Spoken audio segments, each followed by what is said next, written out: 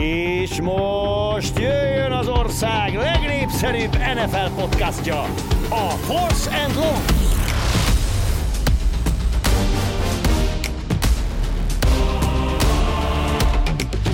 Sziasztok, sok szeretettel köszöntünk mindenkit, ez a Force and Long Budai Zoló és Bencsics Márkkal. 11-es szám. Ez az, amit én most említenék. Nincsen három kezem. Ezt hiszem, hogy mutatod? Nagyon meglepődtem, hogy mutatod a 11-et. Néha ugye így szoktam vezetni, tudod, küldök energiát. Ja, jó, oké, mert meglepődtem, hogy mutatod 11-es szám, nem. A 11-es szám az, amit hoznék, és nem azért, mert egy kicsit beszélünk majd a 11. játékhétről, mert az következik, hanem ennyi mérkőzés volt a 10. fordulóban, amelyik, ha belevesszük a 8 pontos különbséget is, egy labda birtoklásnyi távolságban volt, és szerintem egész szezonban eddig nem volt ennyire izgalmas és jó hetű, mert volt azért ebben tényleg nagyon-nagyon fordulatos mérkőzés, több is, amikről beszélni fogunk. Volt egy-kettő, ami így a kettő között volt, és volt egészen hitvány mérkőzés, mint mondjuk a frankfurti Patriots-Colts meccs is, de hogy ez egy jó hét volt. Igen, azért ez nagyon csalóka szerintem, amit mondasz. Tehát, hogy egy labdabirtokláson belül voltak meccsek, de hogyha most itt megkérdezném, hogy vissza szeretnéd nézni a Carolina Chicago, az Indianapolis New England, vagy a New York Jets Las Vegas Raiders meccset, akkor nem mondanád szerintem igen. Egyik meccse se. Nem, viszont ha belegondolsz, hogy mi volt a végén, nézd meg a Jetsnél.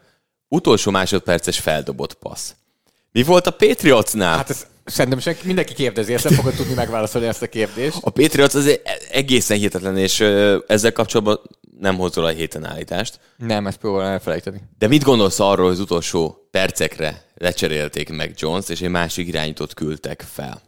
Ugye azt mondták, hogy ez volt az a pillanat, amikor úgy érezték, hogy irányítót kell cserélni. Nagyon régóta dolgozol már azért, most már lehet mondani, a PFF-nél is. Nagyon-nagyon sok meccset dolgoztatok, felnéztél végig, egyetemi szinten is. Láttál-e ehhez foghatót? Emlékszel-e olyanra, ami ennyire meghökkentő irányítócsere volt?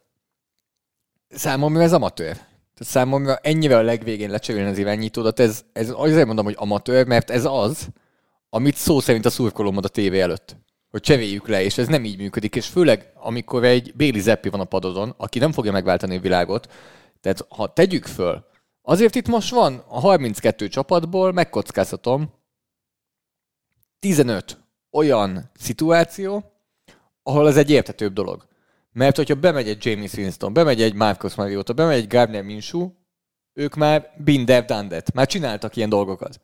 Most bemegy egy Bailey Zappi, James White-nak Twitteren volt egy eléggé sokat mondó reakciója, aki nagyjából, ugye a Patriots korábbi futója, aki nagyjából szintén azt mondta, hogy mit várunk Bailey Zappitől? Tehát, hogy ez egy teljesen meghökkentő lépés volt, mert Zappi nem volt semmikor se jó, most se lesz jó.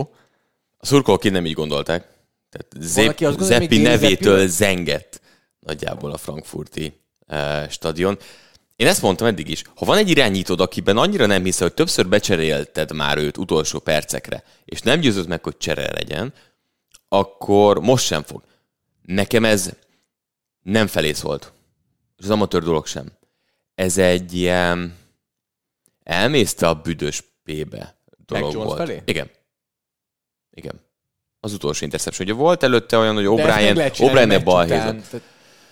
Többször lecserélték már ebben a szezonban. Szerintem ez egy kicsit olyan, nem érzed, hogy kifelé ez egy olyan üzenet, hogy lássátok azt, hogy mi annyira nem vagyunk elégedettek ezzel az irányítóval, akit amúgy mi draftoltunk, hogy már ennyire rossz helyzetben vagyunk, az utolsó percekben sem hiszünk, hogy meccset tud nyerni. Nincs ilyen üzenete?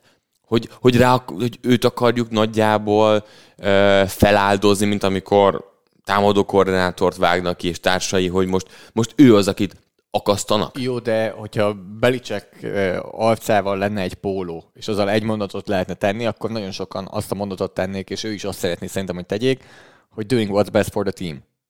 Akkor viszont ez nem az volt, arra utalsz, hogy ez nem a csapat azonnali sikerét, vagy nem is a hosszú távú sikerét, hanem inkább egy belső politikai csata, hogy most kit kiáltunk ki a hibásnak a jelenlegi teljesítményért. Vagy mindkettő. Ugye az amatőr vonalra fűzve, hogy simán lehet, hogy ebbe több is van. Abban, hogy elegük lett Jonesból. De akkor miért nem cseréled le a meccs után? Miért nem mondod azt, hogy jó, akkor Bailey Zappi a kezdő a bye week után? Mert és az egész bye weeken már megkapják ő az első csapatos lehetőségeket. Nem tudom, az egész Patriots körüli problémák, Jones kivágták, JC Jackson... Már nem azt a Jones. A másik Jones. JC Jackson-t ki fogják vágni szinte, nála is azért érik. Csapaton belül rengeteg a feszültség. Hiába áll oda egy-két tapasztalt játékos, mondják azt, hogy Bill Belichickben 100%-ig bíznak. De szerinted nincsen feszültség Bill Belichick és Robert Kraft között is? Tuti, hogy van. Ugye most kijött az, hogy ez a szerződés nem nagyon-nagyon hosszú távra szól. Amúgy Belichick a legjobb kedvű sajtótájékoztatóját adta Németországban. Tehát nem tudom, hogy mi történt, és minden amerikai beatwriter, bostoni beatwriter elmondta, hogy ilyen jókedvűnek Super Bowl heteken szokták látni, ami tény, mind a ketten láttuk Belichicket Super Bowl héten, főleg a hét első felében, kifejezetten kedélyes, sokat válaszol, sokat beszél, és egy jó interjú, ami általában az nem igaz rá, és hogy ilyen volt elvileg itt is. Amúgy lehet, hogy, és most elkanyarodok itt a szapulásából, és egy másik irányból megközelítve a dolgot, hogy ugye tudjuk, hogy egy igazi történelem geek, és ezzel együtt NFL történelem geek is, és hogy látja a történelmi jelentőségét egy ilyen német meccsnek, még akkor is, hogyha nem az első, hanem a harmadik meccs és a második Frankfurtban, de lehet, hogy azért is volt ennyire ez a felemelkedett állapotban, meg az egész NFL-nek, hogy ez egy mennyire jó dolog, hogy ő ott lehet, és hogy az NFL terjeszkedik. Legalább van valami jó dolog is, ami történik ott vele. Ez jogos. Azóta kijött egyébként olyan, hát nem interneten láttam, social media felületeken láttam, egy interjú kapcsán, hogy elvileg Roger Goodell mondott olyat, hogy jó, most már meg vagyunk. Látjuk, hogy ezt meg lehet csinálni Londonban, látjuk, hogy ezt meg lehet csinálni Németországban, innentől nincs megállás, és hogy egy történelmi ponton van az NFL, mert ami a következő 10 évben fog történni, az egy óriási átalakulás, abba az irányba elvíve a dolgot, hogy, és ezt használták, ezt a hasonlatot, hogy valamelyes forma egyesíteni nemzetközi, világszintre emelni nagyjából. Ami mondjuk lehet az, bőven, hogy az eddigi 4 meccsből, és még esélykiegyenlítőbb, azt mondja, hogy 16 meccs. Mindenkinek. Egy évben, mindenki kap egy meccset valahol, és akkor Ázsia, Spanyolország, Brazília, Németország, most Afrikát azért nem mondanám feltétlen, London nyilván, Kanada, Mexikó, és mindenhol egy-egy meccs. Akár minden héten egy-egy meccs. Én látom, tehát hogyha azt mondjuk, hova tud még növekedni, és hogyha terjeszkedni az NFL. Ponton vagyunk, akkor lehet, hogy ez Belichick is átlátja, és értékeli a saját szerepét ebben az egészben. Hogy neki is hozzá kell tenni a saját. Már meg ő is itt volt. Igen. Simán lehet egyébként, tehát hogy ezt bőven el tudom képzelni. Úgyhogy a Patriots-szal kapcsolatban pedig szerintem nem leszünk okosabbak a szezon végig. Azt látom. Nem. Ott lesz szerintem egy olyan erős döntés, hogy nekivágnak egy új irányítóval. Az muszáj, szerintem. De hogy Bill Belichickkel is. Azt nem muszáj. Ez lesz. Az nem muszáj. Igazából egyik sem muszáj, csak kérdés az is, hogy hol fognak draftolni. Tehát azért most jelenleg az 1/1-re is van esélyük. Igen.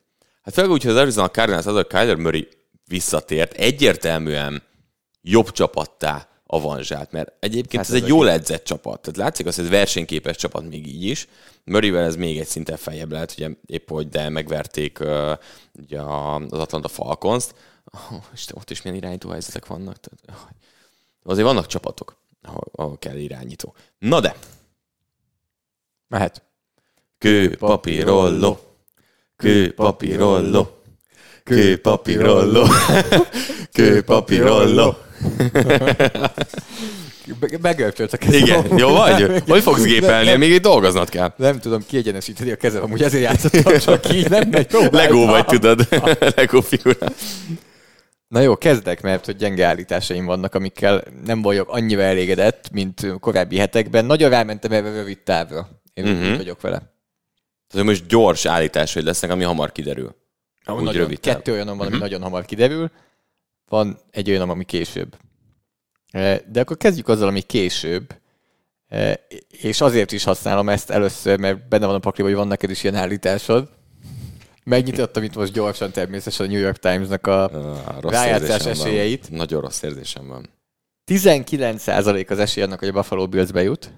44% annak az esélye, hogy a Cincinnati Bengals bejut. Tehát egyiknek se túl nagy, de azért valamelyik csak bejut. Szerintem egyik se jut be. Se a Cincinnati, se a Buffalo nem lesz bent a playoffban. Úgy gondolom, hogy van egy Buffalo-s állításod, azért itt a pókerből én arra következtetek, vagy a pókerarcodból.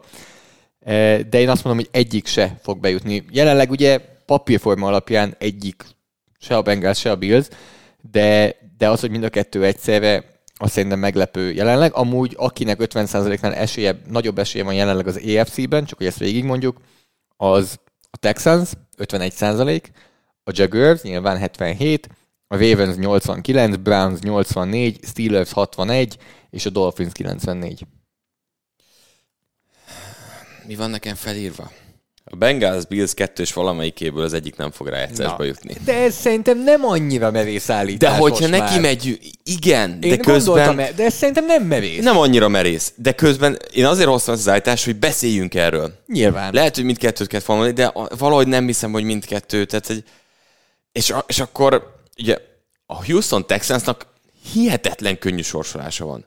Tehát olyan csapatok ellen játszik. A Buffalo Billsnek pedig nem. Igen. Tehát a kettő oldalon kapcsolatban szerintem ez, ami komoly eltérés. A kettőt nem mertem bemondani. Azért nem mertem bemondani, mert én még mindig nem hiszem, hogy egy Pittsburgh Steelers be tud jutni a rájátszásba. És a Chargers mindig nem tudom elhinni, hogy bejut. Hát azért nekik 31%-ot adnak. Igen, tehát, hogy valamelyik csapatnak itt fel kell. Azt feltételezem, hogy a Bengals be fog valahogy csusszanni. Tehát láttam egy statisztikai adatot, hogy a Steelers 1940 óta az első olyan csapat, amelyik tehát, hogy 50%-nál pozitívabb mutatója van úgy, minden meccsen több yardot szereztek ellenük. Ez már 8 meccsnél is így volt, és most 9 meccsnél is így van. Ez mi? Tehát minden héten több yardot szereznek ellenük, és így 6-3 a mérlegük. Ez egészen elképesztő statisztika. Tehát szerintem ez nem fenntartható. Még úgyis egyébként támadó oldalon legalább egy kicsit elkezdtek javulni, de...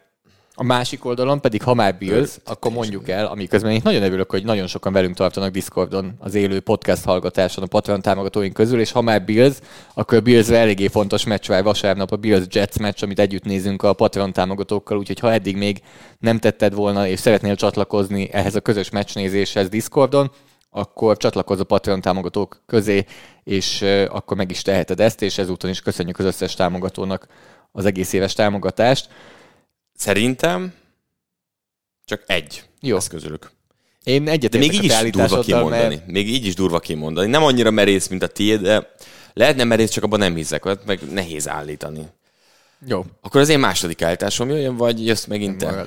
Maradok. És akkor hasonló téma. De nem is ezt akartam most hozni. Hát jó, a többinél már nem lesz átfedés, ezért kezdtem ezzel, mert itt lehet.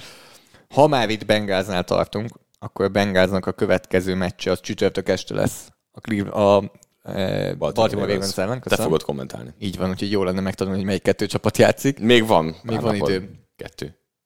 És eddig 4-szer történt olyan Lamar Jackson karrierjében, hogy vagy passz, vagy futásnak eredményeként 5 touchdownért volt felelős egy meccsen. Uh-huh. Én azt mondom, hogy csütörtökön lesz az 5. ilyen alkalom, hogy Lamar Jackson 5 touchdownért lesz felelős. Kérlek, hazai pályán, csütörtök esti meccs, rangadó egy csoportrivális ellen, egy sebzett vada Baltimore, akiknek nagyon-nagyon javulniuk kell az előző meccs után, és nagyon rossz helyzetbe kerültek. Nagyon tetszik, hogy ennyire mondjad. És egy olyan teljesítményt oda lehet pakolni, meg lehet nézni, hogy CJ Stroudék mit csináltak a Bengals védelem ellen, az meg nem segít. Nem. De az segít. Az hogy ne segítene? De jó, már igen. Teljesen összekerül. Az elmúlt hetekben egész kultúrát volt a Bengals védelme, és most megint egy-egy labdaszerzésen kívül nyalták nagyjából a yardokat minden szempontból. Nagyon tetszik. Egyetértek. Én, mint Lamar Jackson fantasy tulaj, az elmúlt hetek viszontagságai és 1, meg 4, meg 5 yardos futott touchdownok Gus the Bus Edwards-tól és társaitól teljesen kiégettek. Úgyhogy ennek jönnie kell. És abszolút benne van, hogy ugye nem játszik Trey Hendrickson, és nem játszik Sam Hubbard. Tehát a 2 legjobb passietetője a Bengalsnak nem játszik. Igen, Hubbard most sem játszott, az azért az látszódott is. Oké, hogy valószínűleg Ronnie Stanley se játszik, de Morgan Moses már visszajön a falba, és vagy futással, vagy passzal, de valahogy az 5 touchdownt össze fogja hozni ezen a meccsen Lamar Jackson. Tetszik, mert... De látod, legalább elmentem a pozitív irányba. Az előző héten negatív távú állítást hoztam. De a máskor az volt a pozitívben, mindent támogattál, amit én mondtam. Ez igaz, de a negatív amúgy bejött, ugye? Tehát Christian McCaffrey nem hosszabbította meg a sorozatát. Szegény. Milyen szomorú volt. És azért ebben nem volt szó, hogy nagyon jól játszott volna Jacksonville védelem, és emiatt jött ez össze. Mindenki TD-t szerzett. De és amúgy hogy erőlködtek a végén. Tehát, hogy Shanahan is vette a dolgot, és tudták, hogy ez van. Tehát én ezt bírom azért, hogy egy csapat azért, akármennyire beszélünk, azért tehát családként is funkcionál, mert annyi időt együtt töltenek, és beszélnek erről, és ha neked jó, nekem is jó, és fontos nekem, hogy az egyik legjobb játékosom is ilyen dolgot csináljon, nem jött össze. Tehát érdekes az, hogy a végén erőltették, de hogy az egész meccsen nem jött össze nagyjából ez. Egyetértek. Mi a te másik állításod? Jó, legyen az a második. A Las Vegas Raiders nem fog több meccset nyerni idén, és Antonio Pierce nem lesz vezetőedző jövőre. Szerintem ordító túlkapás ez a két mérkőzés, amit a két New York-i csapat ellen. Hát azért szűkösen nyertek. Az elsőt nem szűkösen, de a másikat szűkösen. Jó, igen, az első simán nyertek. De persze a kettő New York-i csapat ellen mondom, hogy kik ellen játszanak. Miami Dolphins, Kansas City Chiefs, bye week, Minnesota Vikings. A bye weektől azért nem kapnak ki. Nem. De egy döntetlen még lett. Bár amúgy most azt látszik, hogy a Kansas City Chiefs járt a legjobban ezzel a héttel. Nyertek bye week-et. Ilyen szempontból ez a legjobb. Eagles is, tehát bár nem az NFC-ben azért nem volt ekkora. Dallas meg a 49ers nyert. Sőt, a Detroit is, tehát az NFC-ben nem történt. EFC-ben. Tehát a Baltimore Ravens is kikapott tényleg. Tehát Vikings, aztán Chargers, amelyik küzd azért, hogy visszajusson. Éjszakai meccsen, vagy esti meccsen. Kansas City Chiefs. Megint. És most fog remegni egy kicsit. Ez a remegős, igen, Indianapolis Colts. De hogy szerintem az Indianapolis Colts védelmi egy csapat szinten van annyira jó, hogy ezt a meccset behúzza, és a végén Denver Broncos, akik meg hát tudod, rájátszásba jutnak. Én tudom, most már fölment 10%-ra az esélyük utoljára, amikor néztem. Úgyhogy szerintem ez egy masszív 5-12 lesz. 5-5-ről. 5-5-ről.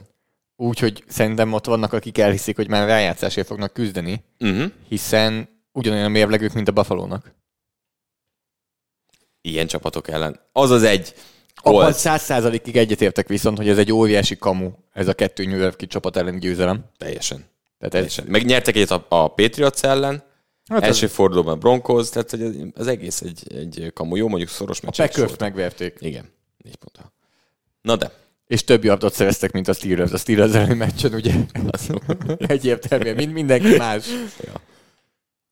Jó, elfogadom. December 31-én kicsit remegni fog. Igen.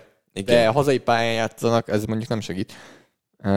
Nem. A Colts játszik hazai pályán. Colts játszik hazai? Igen. Na, hát akkor végképp nem. Lehet, hogy már sok pezsgőt isznak előtte. Hát, nekünk is jó szilveszterünk lesz. NFL dömping lesz. Legyen. Elfogadom, de amúgy az szerintem egy nagyon rossz dolog, ami történt a Raiders-el, hogyha Pierce-t valahogy megtartják. Ez ugyanolyan, mint a Jeff Saturday eset, hogy nem, tehát nincsen elég tapasztalata, nem bizonyított úgy. Tehát attól, hogy mert ő belül szerintem még mindig nagyobb százalékban játékos, mint edző simán lehet. Persze. És ezért tudnak jobban kötődni, kapcsolódni a játékosok is hozzá. Na, mondtam az előbb, hogy mennyire pozitív vagyok. Aztán rájöttem, hogy lesz egy harmadik állításom is, és ez nem annyival pozitivitás irányába fog elmenni. Hajjaj. A 2022-es szezon kezdete óta, tehát az elmúlt másfél szezonban a Philadelphia Eagles irányítójának, bizonyos Jalen Hurtsnek 3 alkalommal volt 70-nél alacsonyabb irányító mutatója egy meccsen. 3-szor. Hétfő este a Kansas City Chiefs ellen jön a 4. Steve Spagnuolo védelem, hazai pályán a Kansas City, hihetetlen hangulat, bye weekről jön a Kansas City, mind a kettő csapat bye weekről jön. Igen, de a Chiefsnél ez híresen jó bye weekről. Nyilván ez főleg Andy Reid oldalán, támadó oldalon mondják el, de azért a védő oldalon is azt gondolom, hogy ez számíthat, és megkockáztatom, hogy a Philadelphia támadósornak egy hihetetlen nehéz estéje lesz az Arrowhead Stadiumban. Mahomeszéknak nem?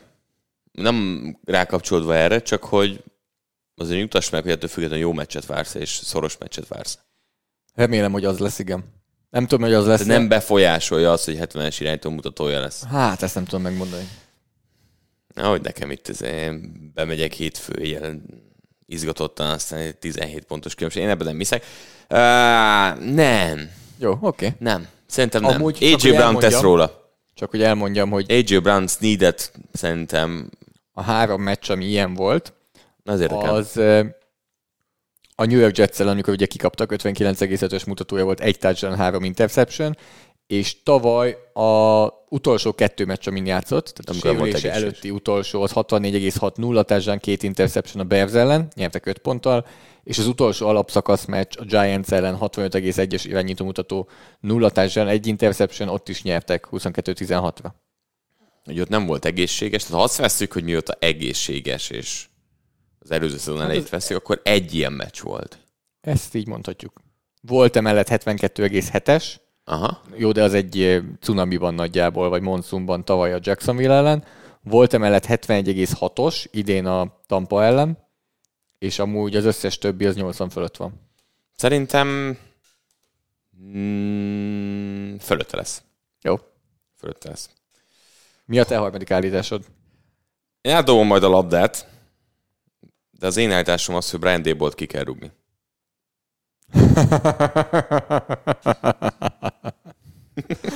Előbb még azt mondtad, hogy olyan állítást nem hozol, amiben nem hiszel. Miért kéne? Ezzel nem fogok egyetérteni, és ez Daboltól független. Ha ennyi csapat tud versenyképessé tenni mindenhonnan hozott irányítót, ablakon bemászott irányítót, aki azt se tudja, hol van a hazai pályaöltözője a második meccsén, még a Bears is tud meccset nyerni úgy. A New York Giants a második évében képtelen normális meccset játszani. És versenyképes lenni. Jó, azért ez akkor... Még egy Raiders is képes arra, hogy egy újonc irányítóval meccset nyerjen. Nekem ez a problémám, és nekem most ez a merész állításom. Nem tudom, ezt vissza lehet fordítani azzal, ami a Jones mizéria volt, és társai. Szerintem ez egy nagyon csúnya vége lesz ennek a szezonnak, és ebből nem lehet visszajönni. Ebből hogy jössz vissza? Ez azért valami, és akkor Joe Shane-nek a GM-nek az eredménye, hogy, mert amit te mondasz, hogy akárhonnan hozott irányítók, az esetek azért nem értek egyet például ezzel. Mert most kezdjük Josh Dobbsnál, aki éppen oda került a Vikingsba, és ez egy nagyon fontos tényező, ezzel egyetértek. De ő előtte hetekig kezdő irányító volt egy másik csapatban, előtte meg második számú irányító volt, kezdett már meccseket korábban az NFL-ben.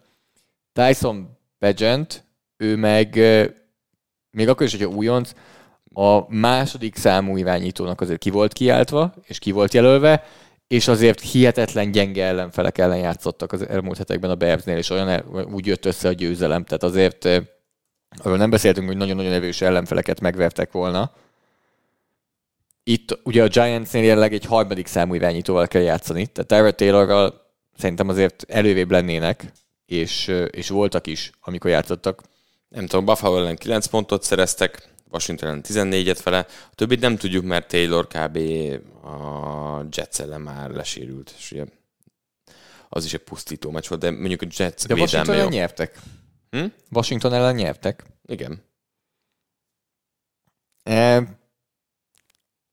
Összességében gyenge a csapat, és nem csak irányító poszton. A támadó falban megint Andrew Thomas újra kidőlt. Igen. Az egyetlen NFL szintű támadófal emberük. Tehát a többi 4 játékos, és akkor még a csevékről nem beszéltünk, mert nyilván ott egyértelmű nem kezdőszint, nem NFL kezdőszint.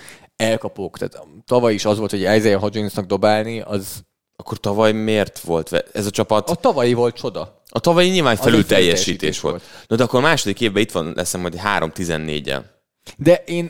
ez egy kérdés. Ez egy kérdés, hogy Dabolnak mekkora volt a felelőssége az építkezésben. Amiben? De ez az, hogy ők építkezni próbáltak, míg a Vikings megmutatta, hogy nem építkezni, hanem rombolni kell. Tehát a kettő kamu csapat, aki bejutott tavaly rájátszásba, a Vikings és a Giants, az egyik az elhitte, hogy hoppá, itt van valami, ezen kell menni tovább, a másik meg tudta, hogy igen, vannak jó alkotóelemek, de ezt a védelmet szét kell szedni, mindent újra kell kezdeni, és akkor úgy talán jobbak leszünk. És megint ott van amúgy a Vikings, de ez egy más téma. A Giants meg beleállt, hogy ezek mi vagyunk. És ők azt hitték, hogy ők a Seahawks. Mert a Seahawks viszont elindult egy úton. Tehát nagyjából... A Vikings is elindult végül is egy úton, ha azt nézzük. Tehát ez a 3 csapat mind 3 rájátszásban volt tavaly, Igen. 2 csapat tartja az ívet. De egy csapat beleállt abba, ami volt tavaly, és nem nyúlt hozzá érdemileg, nem vett ki elemeket, csak megerősítette a csapatot. A másik effektíve kivett elemeket és kicserélt elemeket, a Vikings. A harmadik, a Giants ugyanazt csinálta, mint az első, hogy nem vett ki, nem cserélt, hanem megpróbálta foltozni, toldozni egy-két helyen, és ez jó lesz így tovább.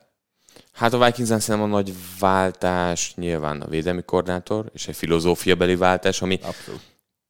nem Hát de ez a csere, ez például... Ez egy óriási. Ez szerintem nagyobb hatással van, mint 2-3 játékos kicserélés egy új védelmi koordinátor. Nem tehették meg, mert amúgy ott egyik oldal sem teljesített gyengén szerintem edzői fronton. És nem is lehetett szerintem ez. Se Kafkára, se Martindale-re, se Débolra, hogy ott csere kellett volna legyen. Débolra nyilván vezetőedző nem. Én nem érzem. Jó. Én azt gondolom, hogy mondom, ha ő vezényelte le ezt a nyarat, akkor az úgy más a helyzet. De én szerintem nem ő vezényelte le a nyarat. Én szerintem itt úgy jönnek ki, hogy most nyelnek egy nagyot, és valahogy megpróbálnak. Kezdenek, és nem tudom, hogy lehet ráfordulni erre az évre, amikor Daniel Jones megkapta azt a szerződést például, amikor támadó falad nincsen, amikor védelemben nincsenek minőségi játékosok. Vagy aki van, egyiket el kell cserélni. Nem tudom, hogy lehet ráfordulni a következő évre. Amúgy az egy reálisabb állítás szerintem. És kicsit, minthogyha egy zsákutcában lenne, és nem lenne semmi lehetőség, és egy tragikus hős, aki csak rossz és rosszabb között tud választani, az számomra egy reálisabb állítás és megfontolás azt mondani, mondjon le, hogy Brian Daboll nem fogja megélni a 2024. november 1-et a Giants kispadján. Mert nem tudom, hogy tud ez a csapat sikeresen jövőre előrébb kerülni. Nem és kb. Azzal folytatódik, mint a most. Itt még türelmet fog kapni szerintem, de nem látom, hogy ez hogy lesz. Jövőre, amikor itt beszélgetünk, azt mondod, hogy top 3 esély. Novemberben már lehet, hogy nem lesz. Oké. Jövőre a szezon felvezetően arról beszélünk, hogy a top 3 esélyes, akit először kirúgnak. Igen, ez benne van. Amúgy például... Ja, amúgy már azt is gondolkodom, hogy lehet, hogy jobban jár ő is. Tudod, hogy mivel jár jobban mindenki? Visszamegy a Giantshez támadó koordinátornak. Nem, Bills. Vagy Billshez, bocs. És nem támadó koordinátor. Vezetőedzőnek. Ez egy mekkora win-win-win kivéve McDermottnak, de nem. Hát, ezzel amúgy nem mondasz hülyeséget. És ebbe amúgy még, ha nem jut be a Bills rájátszásba, akkor McDermott repül szerintem. Ez 100%. Tehát ha azt mondtam, hogy ha nem jut Super Bowl-ba repül, akkor... Ezzel egy 100%-ig egyetértek. És főleg, hogy most lehet mondani, hogy sérülés, gyengébb keret, stb. Effektíve edzői hibák történnek. Hát majd meg is van a következménye. Jó, azért nem Ken Dorsey küldte fel a 12. embert, hogy nem hívta le nem Floydot, hanem összességében, és ilyenkor ugye a vége az mindig a vezetőedzőnél van a felelősségnek, és tulajdonképpen ott van most McDermott, hogy kicsit hátszaladjunk, ahol volt Stefanski és Staley. Igen. Hogy a labda másik oldalára, akkor gyorsan kirúgom az embert, igen. Csak ő neki szezon közben ezt a pánik move-ot meg kellett nyomni a pánik gombot, hogy most meglépem ezt. Azért én nem gondolom, hogy Josh Allen Ken Dorsey miatt hoz rossz döntéseket. Én nem gondolom, hogy Josh Allennek handoff közben azért csúszik ki a kezéből a labda, mert Ken Dorsey olyan hívást mond. Nem, hát ez... Én nem gondolom, hogy Josh Allen azért dobja túl 4 yarddal az elkapóját, mert Ken Dorsey rossz játékot hív. Nyilván van a támadó koordinátornak is felelőssége, és nyilván Josh Allentől nem fogsz megválni. Hogy ne lenne. De egy ilyen Brian Daboll vezetőedzőnek Billsbe... Ez korrekt. Az jó. Ez jó? Tehát akkor Dabollnak ki kéne rugatnia magát. Hát vagy... Amúgy én most karrier szempontból nem látom azt a Giantsnél jelenleg, hogy Dabollnak a következő 1-2 év az bármit is segítene. Aztán lehet rácáfolni. Az idei Giants alapján mennyire vállalnád el azt a munkát, hogyha mondjuk kirúgják Dabollt? Tehát bárki, miért menne oda, és hogy? Azért, hogy vezetőedző legyen valószínűleg. Ezt sokszor láttuk. Bienemi így tenni össze a két kezét ezért. Konkrétan. És érthető. Mondjuk nem mondom, hogy az idei évben Bienemi nagyon meg fogja szerezni azt a vezetőedzői pozíciót. Talán volt egy ilyen állításom, megy előre felé, Havel azért az elmúlt hetekben egy más arcát mutatta szerintem sok szempontból. Jó, akkor nem értesz egyet. Nem. Ezzel De szerintem ez is egy olyan dolog, amiről most itt beszélni kell. És akkor beszélni kell arról is, amit ti szavaztatok meg mérkőzés, és szerencsére ez egy olyan találkozó, amiről amúgy is szerettünk volna egy kicsit dumálni. Ez pedig a Houston Texans és a Cincinnati Bengals mérkőzése. Egy kicsit dumálni, ezek a jegyzeteim. Azok csak arról. Most nekem is van. Egy kicsit beszélünk erről a meccsről. Mert rengeteg dolog volt.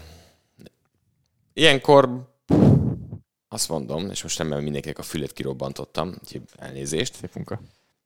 Vágjunk bele mondjuk a Bengals oldal kiértékelésébe.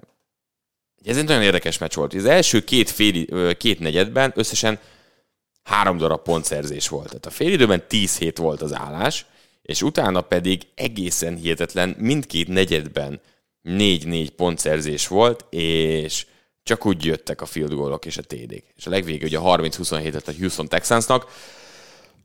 Hányszor gondoltad azt a meccs során, hogy a Texansnak megvan? Ez eldőlt.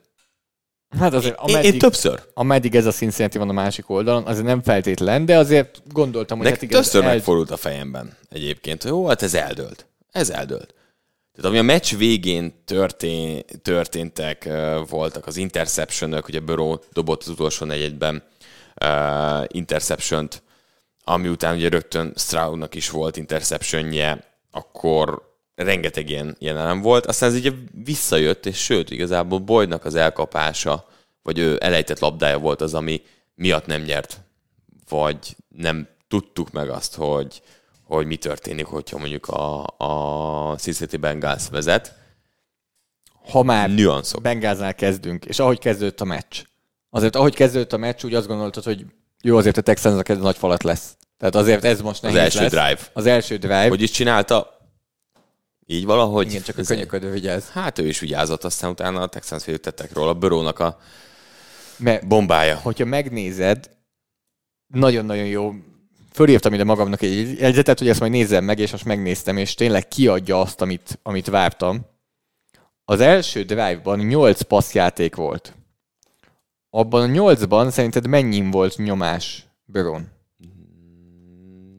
1. 0. Azt segítek, 0%. Csak hogy azért tisztázzuk a dolgokat. Igen. Az fontos. Ezt még én is. A hátralévő drive-okban 39 passzjáték, hány nyomás volt? 39-ből szerintem 21.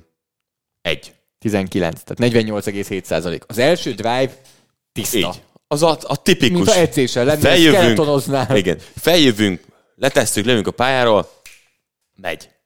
És aztán minden megváltozott.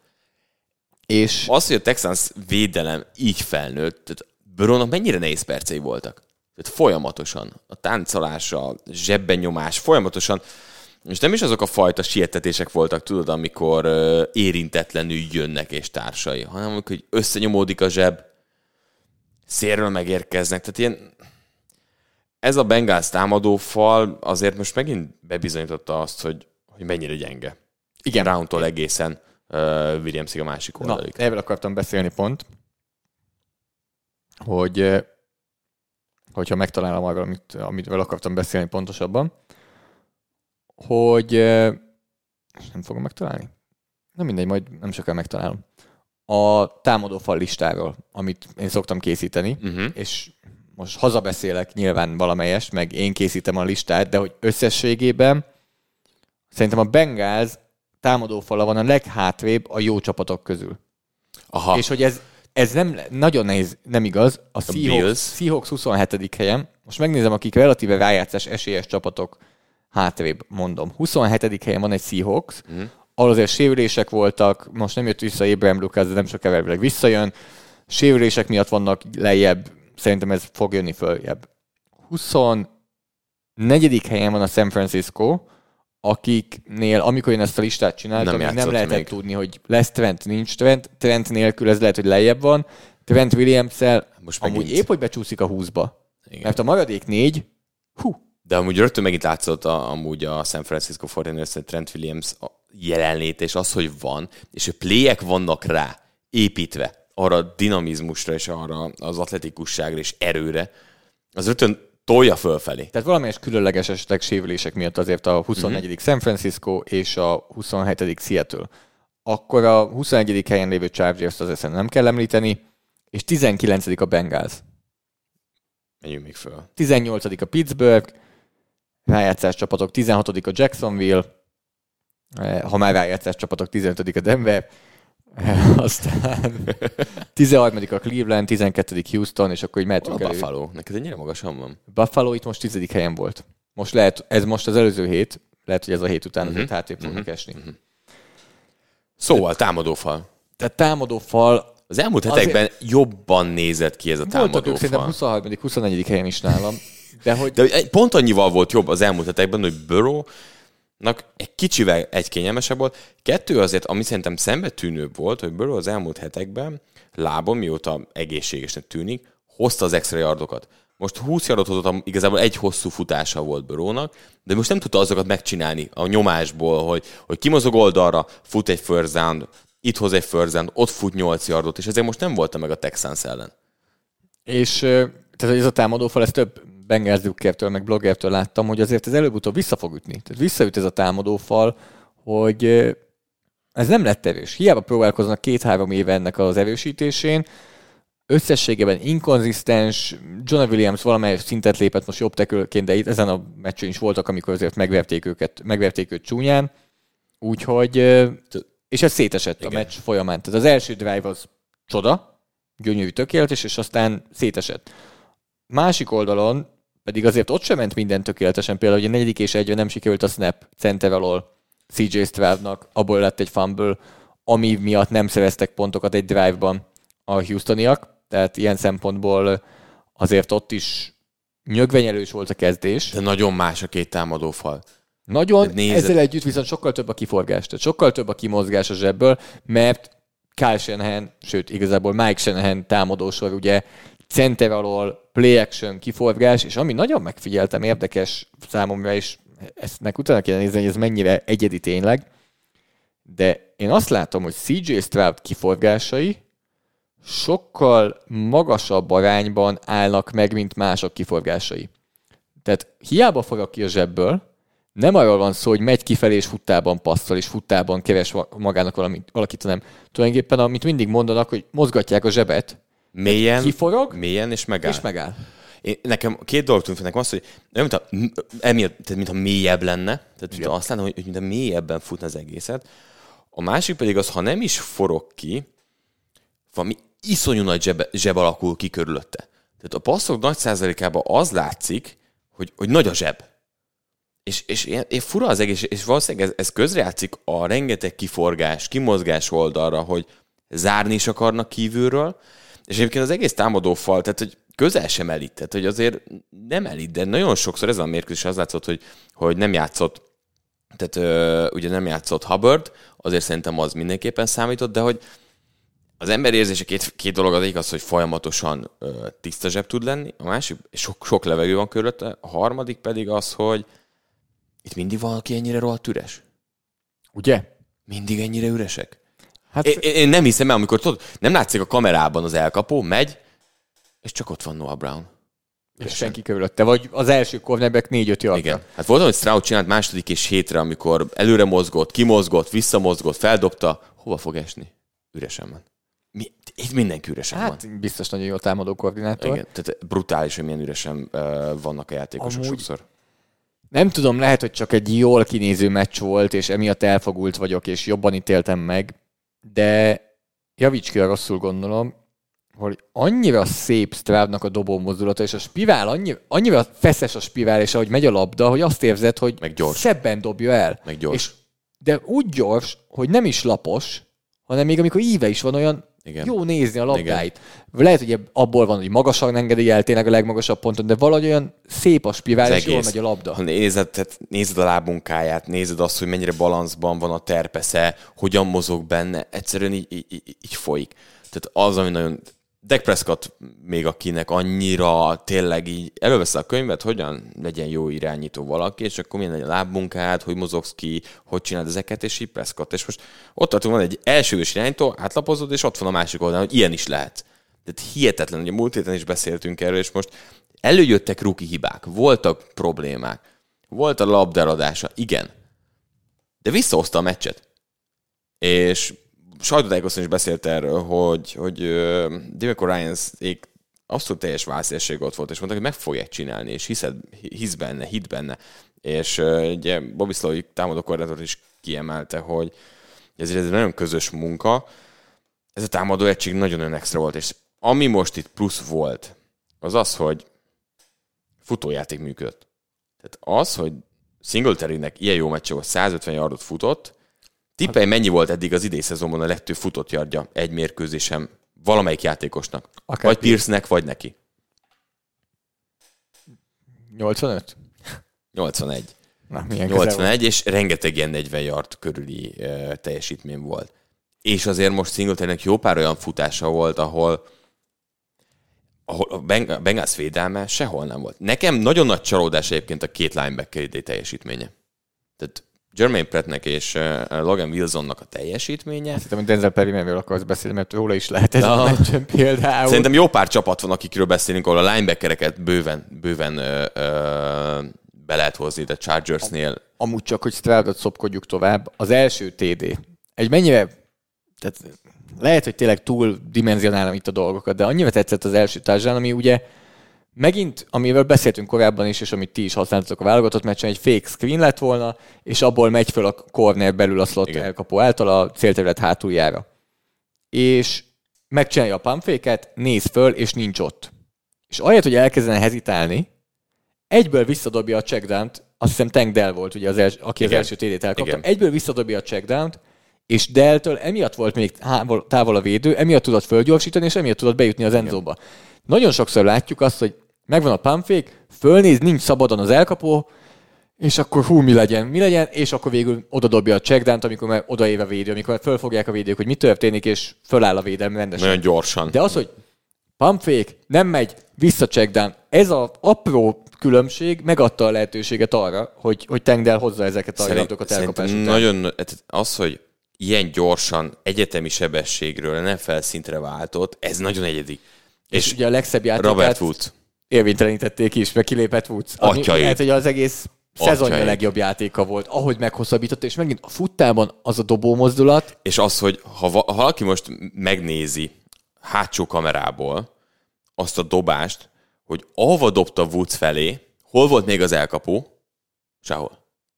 Egy olyan területre dobta, ahol egy védőjátékos keze közelebb volt a labdához, mint Woods, aki keresztül futott és próbált oda menni. Őrület. Tehát őrület az, amit játszik egyébként Stroud. Ez top 10. Top 10 teljesítmény. Igen, mindenhol már azt mondják, sőt van, ahol most már az MVP esélyesek közé is betették. Igen, ez most nagyon feltört. Az sok, de nagyon... De jól beszél, így rögtön lehet róla beszélni sokat. Ha megnyeri a divízióját a Texans, a Jacksonville-el szemben, hogy akkor akár MVP szavazat becsúszhat-e CJ Stroudnak, mert a hype az megy, a többi irányító azért, amiről már beszéltünk korábban, azért játszottak már ennél nagyobbat. És amúgy... Tartja ezt a szintet. És most ne az utolsó két meccset végül, mert azt szerintem bőven túlmutat, az túl extra volt. Egész szezonra kivetítve. Szerintem év újonc, de nincsen MVP szavazat, meg ilyesmi. Amúgy, ha már beszéltél arról újonc hibák, ugye azt mondtad?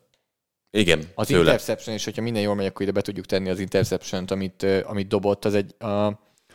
aminél viszont én vitatkoznék kicsit ennél a játéknál. Az egyik az, hogy amit én mindig mondok a közvetítésekben is, hogy emberzéses védekezés ellen keresztező útvonal az nagyjából mindig működik, hiszen külső vállon áll föl a védőjátékos, és emiatt elfelé futsz tőle keresztbe a pályán, tehát egy hátrányban van már egyből a kezdésnél.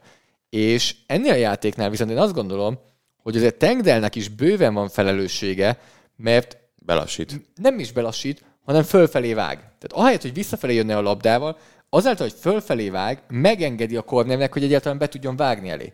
Hogyha ő ugyanúgy egyenes vonalban futna tovább a 35 yardos vonalon, akkor mivel ott van ő a védő és a labda között, nincsen esélye a védőnek kb. Bevágni. Semmi értelme, és szerintem nagyon fegyelmezetlenség neki süllyednie, vagy mélyebbre vinni az útvonalát, mert ezáltal ad szöget a védőnek, hogy bevágjon. Stroud valószínűleg nem kellett volna, hogy feltétlenül eldobja a labdát, és nem igen, is mert a legjobb helyre. Szűkös volt, tehát hogy akkor sem ment. Tehát két dolog tud problémálni.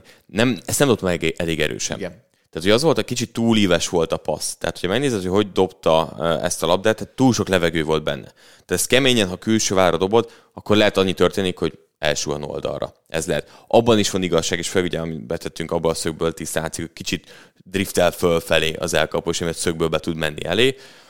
De szerintem ez pont mindkét oldalról egy olyan eset, ami és Dell is azért, tehát egy ilyen szempontból tapasztalatlan játékos, hogy na ezeket kell kitisztázni. Úgyhogy ezeket ilyen szempontból tényleg még bőven javíthatják a jövőben, és szerintem ezen a meccsen is javította. Amit hozzátennék, és aztán lassan átmentünk a második meccsre, hogy a múlt héten valamelyes kritizált leszolt védelem, viszont ami kicsit megfordította ezt a meccset. Tehát összességében a végével ezért kapták a pontokat, és összejött sok pont, de amikor fordított a Texans ugye az kezdeti 0-7-es hátrányból, akkor a védelem szerintem magas szinten játszott, mert ne csak onnan közelítsük meg, hogy a Bengals támadófala gyengén játszott, hanem ahhoz az is kell, hogy sietetéseket összehozzanak, főleg egy olyan védő, akit most nem nevezek nevén, mert később elő fog kerülni a podcast későbbi részén, illetve ami nagyon megfigyelhető volt, hogy ezen a ponton a meccsek, ez nem volt meg végig így, de ezen a pontján a meccsnek nagyon jól csináltak tekölöket. Még amikor sikeres volt is a passz, egyből ott volt például Shaq Griffinnek volt nagyon sok olyan tekölje, ami cornernél nem dicsérjük meg, de hogyha 3. és 13-nál 11 yardon csinálsz egy tekölt, az dolog. Jöhettek le a pályáról. Teljesen jó. És nagyon magabiztosan csináltak tekölöket, aztán Denzel Perrymannek kicsit elborult az agya, és 2 büntetést hozott össze, az egyik az nagyon butaság volt. Igen. Aztán utána a Tyler Boydnak engedett egy nagy elkapás, nyilván az nem egy kedvező matchup, de gondolj bele, milyen lehet, hogyha éveken át együtt dolgozol Fred Warnerrel és Dre Greenlaw-val, és aztán Dimikor ez megkapja itt Denzel Perryman, egyszerűen nem tudja ugyanazt kérni tőle. Nem. És nem. Szerintem ez mint védelmi koordinátor is feladat, hogy valahogy alkalmazkodni kell az adott körülményekre és adott lehetőségre, és szerintem ilyen szempontból a Texansnál ugye Will Anderson kiválasztása az tipikus az, hogy legyen meg az én bosszám is. Nem? Tehát itt is meg legyen az, igen, aki majd hozza bal oldalról a passértetés, és majd építkezzünk tovább. Tehát van egy ilyen párhuzam ebben. Hát tudtuk azt, hogy a Texans azért mélyről fog jönni nagyon sok szempontból. Mégis az, hogy arról beszélünk, hogy rájátszás közelében van az a csapat, az egy óriási túlteljesítés, és el tudom képzelni, hogy itt megint az van, hogy év edzője jelölt lehet. Szerintem Lions és Campbell fogja valószínűleg megkapni, hogyha minden így marad, de beszélni kell róluk.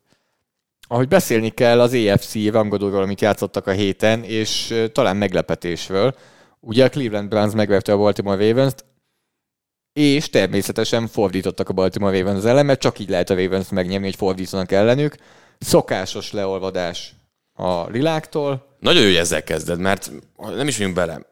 Ez mit mond el egy csapatról? Elmond valamit egy csapatról? Ezt én akarom kérdezni tőled, mert te vagy játékos, te látod játékos szemmel, hogy vajon befeszülsz a 3. negyedben, amikor egy kicsit elkezd zárkózni az ellenfél, vagy leveszed valahogy a gázpedálról a lábad? Szerintem mi történik? Mi nagyon nehéz az a része, hogy azért valahogy, ha kikapsz, tehát mindig vezetsz, néha van, hogy kikapsz. Ez egy normális dolog, hogy 4 negyedre bővíted ezt a dolgot. Van, hogy a Ravens megnyert ezeket simán. Tehát van, ahol ment tovább. Szerintem, hogyha azt nézzük, hogy a támadófalban, és ha most beszéltünk akár a Cincinnati Bengalsnél, a támadófal hogy esett szét, azért Miles Garrett hogyan jelent meg mondjuk a meccs, hogyan jelent meg a többi passértető mondjuk a meccs közepe vége felé, és hihetetlenül jól kezdtek el dolgozni a futás elleni védekezésben. Tehát olyan nehéz 3. downos kísérletek vártak Lamar Jacksonra, ami tiszta passz szituációkat generált, és onnantól kezdve Miles Garrették hihetetlenül masszívak voltak. És elkezdtek azért a Brownsnál trükközni. Tehát a 3. negyed vége felé volt egy olyan szek második kísérletre, ahol alapból már 5 ember támadta Lamar Jackson, Grendelpitet is elküldték, és utána benn maradt Ricard blokkolni, de ezzel lendettel rögtön odament Ovusu Korama is blitzelni, és egy 6 emberes blitzelt úgy, hogy ő egy ütemmel később érkezett meg, és volt egy hosszú kereszt még Miles Garrettnél, aki meg a másik oldalra jött. Tehát, ugye az a nehéz, hogy amikor így azok a dolgok, amik működtek az elején, ezek nem működni, és most azt érzem kicsit itt a ravens, hogy talán egyelőre az van, hogy nem tudnak úgy megújulni meccs közben. Tehát ezeknél a vereségeknél az érződik, hogy nem tudnak úgy megújulni. Szerintem a Pittsburgh Steelers egy más történet. Mert ott nem megújulni kellett volna a labdákat elkapni. Ott szerintem az egy fontos pont. És ezen a meccsen azért nem csak erről beszélünk, hogy ők nem tudtak megújulni, hanem az, hogy a másik oldalon a Cleveland Browns totálisan megújult. És a labda mindkét oldalán. Tehát Deshaun Watson a második félidőben 14/14-et hozott. Jó, hát ez egy brutális statisztika nyilván. Úgyhogy úgy kezdesz, hogy visszajössz, hetek óta szívsz, nem megy a játék társai, és a pick six. És így kell neki vágni egy meccsnek. És aztán Njoku elejti a labdákat sorra. Igen. Aztán a második félidőben mindent helyre hozott. Mekkora szörnyeteg amúgy. Amit játszott a második félidőben Njoku. Nyilván mellett Amari Cooper is, de Njokunál akkora volt a kontraszt az első félidő és a második félidő között, hogy elképesztő. Az elsőben elejtette el a labdákat, a másodikban cipelte a hátán a védőket. Az a játék, amikor ott megtolta az egész csapat előre, és még nem tudom hány yardot hoztak. Talán Geno Stone-t vitte a hátán nagyjából. Hú, hát az brutális volt. Ez a Cleveland azért egy roppant kellemetlen ellenfél, hogyha van egy irányítójuk. Tehát én valahogy ezt érzem, hogy vannak sérülések ebben a csapatban, és azért jó pár dologgal meg kell küzdeni. Az, hogy jelenleg tulajdonképpen a 4. és 5. számú tackle-jükkel játszottak, az egészen elképesztő, igen. Mert ugye úgy indult ez Jedrick Wills-szel bal oldalt, és Jack Conklin-nal jobb oldalt. Ehhez képest utána ugye jött Devon Jones az újonc, jobb tackle posztra, ő is most kidőlt, és akkor most Javon Christian és James Hudson játszottak. Hudson nagyon gyenge volt, Jadavion Clowney-nak egy jó meccset okozott, akinek amúgy jó szezonja van, és majd mindjárt kérdeznélek a Baltimore védelemről. Christian pedig egy meglepően nagyon jó meccset tolt, a legmagasabb PFF osztályzatot kapta idén a Browns baloldali tackle-ök közül. Azért az dolog. Tehát, és egy erős védelem ellen, és ha már védelem, és Kyle Hamiltonnak a játéka jutott eszembe, és onnan teszem föl ezt a kérdést. Ki a Baltimore Ravens védelmének a legnagyobb sztárja? Van egyáltalán? Szerintem... Van egy Roquan Smith, aki most már mondhatjuk, hogy 1 éve játszik jól, amióta pont ide került. Szerintem... Van egy Jadavion Clowney, aki azért a karrierje alapján nem egy sztár, tehát azért nem lehet... Egy jó játékos. Van egy Marlon Humphrey, aki azért sokat sérült, és én nagyon szeretem, de még a top 10 cornerbackbe se biztos, hogy belekerül.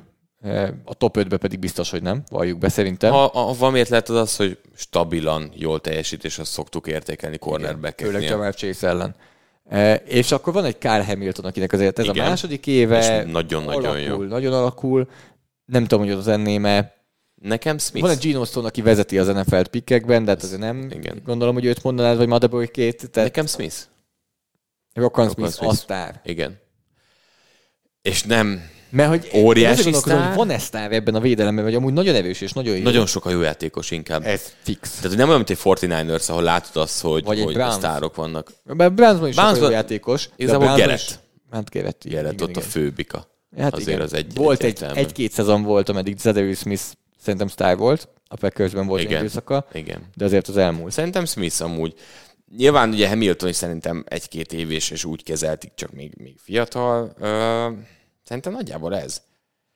És nem volt egy jó meccse haverodnak, Patrick Queennek mellette. Tehát azért a futójátéknál a Browns azért vissza tudta idézni Patrick Queennek a sötétebb perceit és múltját. Tehát azért volt probléma ezzel, és azért erre nagyon épített a Browns. Ugye Ford futott összesen 107 yardot 17 kísérletből, Hanna egy kicsit rosszabb volt az átlaga, de ez is hozzá tartozott ahhoz, hogy a Cleveland Browns egyébként több yardot szerzett, és nekem, ami szembe tűnt, az a harmadik kísérletek végrehajtása. A Baltimore Ravens 8/2-vel zárt, a Cleveland 16/8, de hogy annyival könnyebb harmadik kísérletei voltak folyamatosan, főleg a másik fél időben a Clevelandnek. Míg Lamar Jacksonnak egyébként azért szerintem kimondható, hogy nem volt jó meccse. Jól kezdett a másik meccsen. Az egyik interception. Azt nem is értem, hogy mi történik. Tehát az egy ilyen értelmezhetetlen. A hosszú passz. Jobbra hosszú. Igen. Amivel nem szereztek utána pontot belőle a Brownsnál, mert PJ Walker jött be egy sikertelen Hail Mary-re. de hogy ott mi volt az elgondolása Lamar Jacksonnak, azt nem is értem. Befelé kellett volna egy opciós útvonalnál, fut egy ilyen nagyon mély kört, vagy én nem is tudom. Csúnya interception volt. Hát a másik felpattanó labda volt. Tehát, hogy most azért az nem fogunk valakit tényleg így pronázni, de nem volt jó meccse. És Deshaun Watson interception, ez Deshaun Watson hibája? Nem. A Kyle Hamilton pick? Nem. Amikor egy blitzelő safety a semmiből megjelenik? Na, ez egy érdekes helyzet. Pont a Csehkeli meccsen volt nálunk egy screen játék balra. Én kidobom fölé. Ott is eldobtam fölfelé. Mi van a két oldalon? Amikor így jön be, tudod, a defensive end. Pick sixet dobsz? De mi van, hogyha túldobod, és akkor a corner viszi el a... Hát akkor nem fogom, ezt blokkolják úgyis. Tehát ugye, hogyha van mondjuk egy GL screen, akkor valószínűleg levezetik, belül megy a tackle gára, most attól függ, vagy milyen fajta screen.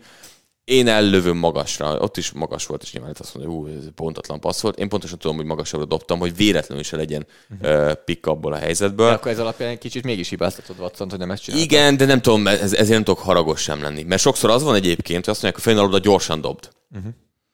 Elfér vagy nem. Tehát, hogy ez igazából az van, hogy őt vagy el kell tüntetni. Nyilván a tackle-nek nehéz dolga van, mert ha van ember, nem ér oda. Nincs rá ember. Tehát ez inkább azt mondja, hogy egy jó hívás, és az egy jó ütemérzék volt, mondjuk. Tehát ilyenkor be lehet dobni egy hard countot, be lehet dobni ilyesmi dolgokat, de tudod, ez a meccs eleje. Tehát, hogy itt még ugye a flow-ban sem vagy benne. Ezért is én inkább Hamiltont, McDonald-ot dicsérném, hogy ezt a játékot választották, mert rohadtul ült. 14-20-nál egy TD, és nem volt fenn a támadó egység, ez nagyon jó. Annyi apró dolog volt, és ha már itt azt mondod, hogy Lamar nem játszott jól, igen, a másik hétvégén az egy VTF volt az interception, de előtte pedig volt egy lehetőség, amikor Zay Flowers Juan Thornhillen volt. Az egy olyan matchup, amit jogosan támad, mélységi passz, Flowers meg is verte a safety-t, és túldobta. Igen. És emellett egyszer megpróbálkozott, ugye még 14-3-nál bedobta a célterületre Keaton Mitchellnek, akiről hogy mindjárt beszélünk azért két szót. Keaton Mitchellnek ott meg Taki volt az, aki nagyon jól ragadt rá, és ott volt Keaton Mitchell, és le tudta ütni a labdát. Az egy nagy védekezés volt Taki-tól, hogy egy az egyben ott tudott maradni egy nagyon gyors running back. Igen, tempó különbség. Azért Keaton Mitchell sebessége, Devon Achant. Hát akkor nem mondtuk. Nem? Gyakorolni kell a tükör előtt. Elfejtettem. Devont idézi. Igen. A screennél visszadobtak. Mi volt ez a tempó? Meg amúgy hát a TD-nél... Az a két valember, ahogy ment előtte például. Tehát, hogy így Jézusom nézed, és így... De a TD futásnál is 2 embernek rontotta el a szögét. Az egyik Thornhill volt, azt hiszem másik talán Delpit, vagy Newsom volt, de úgy futotta körbe őket. Nagyon brutál tempó. Egyelőre Edwards tartja a helyét, de ez egyre inkább érződik, hogy Edwards vidd el a rövid szituációkat, ha tömegkel, de Mitchellben sokkal nagyobb potenciál van. Hát Keaton Mitchellnek volt 13 snapja ezen a meccsen, Justice Hillnek 14, és Gus Edwardsnak 28. Hát majd Hill igazságot szolgáltat. Tulajdonképpen 50%, 25%, nagyon szépen le van osztva. Az így amúgy, igen. De nem tudom, hogy ez mennyire tudatos, hogy tudod, így jobban foglalkozik azzal, hogy jó, hány százaléknál vagyunk. Nem, Todd Monken fönn néz. Nem is ő hívja a playeket, ő csak azt néz, hogy meglegyen a running backs. Mit szólsz vintage Odell Beckham Jr.-ról? Hát az a play. Hát gyerekek. Nem szoktam mostanság gyakran tweetelni, azért az muszáj volt. Az azt idézte. Az azt idézte. A labdafogás is. A labdafogás. Hát tehát most a telefont fogom, de hogy itt van a labdánk. Hogy lehet? Hát azért... Tudod, hogy lehet így futni? Tudod, hogy lehet? Úgyhogy tudod, hogy mindenkinek gyorsabb vagy, és úgyse fog senki a labda közelébe érni, valószínűleg itt hát ez figyelj, tehát hogy... Lamártól is kellett az, hogy olyan paszt legyen, amiben bele lehet futni. Arra tempóból, hogy ráfutott az. És hát... Lamar Jackson... Én nem gondoltam, hogy megvan még benne ez a tempó. Amúgy ezért nem tudom, hogy jó vagy rossz. Ez tempó... Van egy utazó sebessége. Hát nem is tudom. Tehát, hogy tudod, hogy honnan jön a safety, és neked hol kell menned, igen, hogy... de így ebben van az, hogy hát ez 6 éve még megvolt. Ezt tudom. Ezt ismerem. Tehát ezt ismerem, amikor ott van. Ez megvolt. Ez most már nincs. OBJ-nek ez 9 éve. 2014 volt ez, amikor tényleg ott az volt idézőjelben jó, lehet single high, lehet split safety, ha ő tempóból megkapja a slantet, úgyhogy megverte az emberét, akkor az vagy a 2 safety között elmegy. Vagy eljobbra. Vagy eljobbra, Igen. Tehát, hogy igen. Az az egy ez volt. Nagyon jó retro érzés volt egyébként. Nagyon jó retro érzés volt. Ez zseniális volt. De hát ez se volt elég ahhoz, hogy nyerjenek, de 2 meccsen hozott egymás után touchdownt Odell Beckham Jr. Nem tudom, van-e még valami, amit említenél erről, vagy akkor átmehetünk egy másik elkapó fiasztára. Ez még talán nem is volt annyira az, tulajdonképpen, mert ez nem. Itt azért 98 elkapott yard Amari Coopertől volt a legtöbb. De ezzel ellentétben elkapó és támadó fiaszta, ami történt a Detroit Lions Los Angeles Chargers meccsen. Te közvetetted. Én egész végig, az elejétől a végig. A kedvencem az volt, csak ezt elmondom, hogy te beszéltünk a Zolival, és mondta, hogy hát nem biztos benne, hogy ez jó meccs lesz. Hát benne volt, és azért 17-3-nál a másik negyed közepén megremegtél. Vagy 24-10-nél a másik negyed vége felé, azért benne volt, hogy ez nem lesz jó meccs. Kezdeném nem is big picture, hanem egy apró dologgal, ami pont ha már így vezettem föl, érdekelne, hogy mit gondolsz. És ennek utána lehetne nézni, és akkor lenne statisztikailag is. Azt érzem, hogy sokkal több vagy gyakoribb a domináns elkapó teljesítmény. Nem annyira ritka, most 150 yard elkapott yard fölötti meccs, egy Tyreek Hill-től, Jamar Chase-től, nyilván AJ Brown-től, CD Lamb-től, Amon-Ra St. Brown-től, Keenan Allen-től. Mert tényleg ott tartunk, amiből poénkodtunk ugye az elmúlt hetekben is, hogy csapatok talán elkezdték nem túl gondolni a dolgot. Miért kell nekem labdákat dobálnom Jalen Guytonnak, amikor ott van Keenan Allen? Miért kell nekem bevonnom Jamison Williams játékba, meg Kelly Fremondot, hogyha ott van Amon-Ra St. Brown? És kicsit ezt érzem több csapatnál is, és ennél a 2-nél szintén nagyon Hát 2 elkapó is 150 yard fölé megy. Azért akármennyire is elment a passzjáték számok felé az elmúlt években, azért még ez nem annyira megszokott. Nem, ez nekem is feltűnt, hogy... És ugye ez volt egy héttel korábban a Cowboys Eagles-a. Sőt, Lembel csak ez történik. Ezen a 2 meccsen kommentáltam legutoljára. De én is azt érzem, hogy egyre több ilyen van, és szerintem 2 dolog. Az egyik az, hogy mintha ez egy... Hát, hogy nem, fel tudja. Ez egy reakció arra, hogy idén azért a védelmek dominálnak. Nézd meg például, rendszer szinten. Michael Pittman is 84 yardig eljutott, és Demario Douglas is 84 yardig. Hogy a te meccsedről is milyen 84 yardról? Abban Douglasnek 30 úgy jött, hogy garbage time-ba hagytak neki egy rövid játék. A screen második vagy legvégén. Igen. És ott van 30 yard. Az volt. Fantasy sok megköszönik. Igen, padomon ült. Azt neki kaptam. Mindegy. De hogy szerintem azért van, mert rendszer szinten idén kijelenthető, hogy a védelmek a támadó egység fölött állnak egy kicsit. Úgyhogy akkor nyúljunk vissza ahhoz, ami fix. Igen. Akkor ne bonyolítsuk túl, ne rendszerben higgyünk, hanem emberezéses játék van? Nincsen 2 ember Sam Brownon? Dur neki. Olyan zónában, és az is látszik, hogy ellennek is jobb elkapása volt, hogy nem feltétlenül ő az izolált elkapó, hanem nyitnak neki. Egy mélység útvonal, Ellen befut harmadik kísérletre, catch. Tehát, hogy rendszer szinten is, és ez tudod, hol indult be? Szerintem nagyon. Green Bay Packers, Davante Adams. Davante Adams olyan szinten voltak rajzolva a játékok, igen. A bubble screenek, ami nem is screen volt, mert nem volt ott senki, a run pass option, igen. Amit csak ki tudott neki dobni Rodgers, és abból hogy ott indult el egy ilyen folyamat még annó, ahol azt érezted, hogy toljuk rá mindent, ami a csövön kifér. És a Cowboys is ezt kezdte el Lamb kicsi kiborulása után. Tulajdonképpen ott tartunk. Egyetemi stratégia, nem? Ha van egy elkapód, legyen St. Brown, legyen Keenan Allen, aki 156 vagy 175 yardot szerez, 150 fölött, akkor tulajdonképpen nem kell, hogy legyen 3, aki 50-et.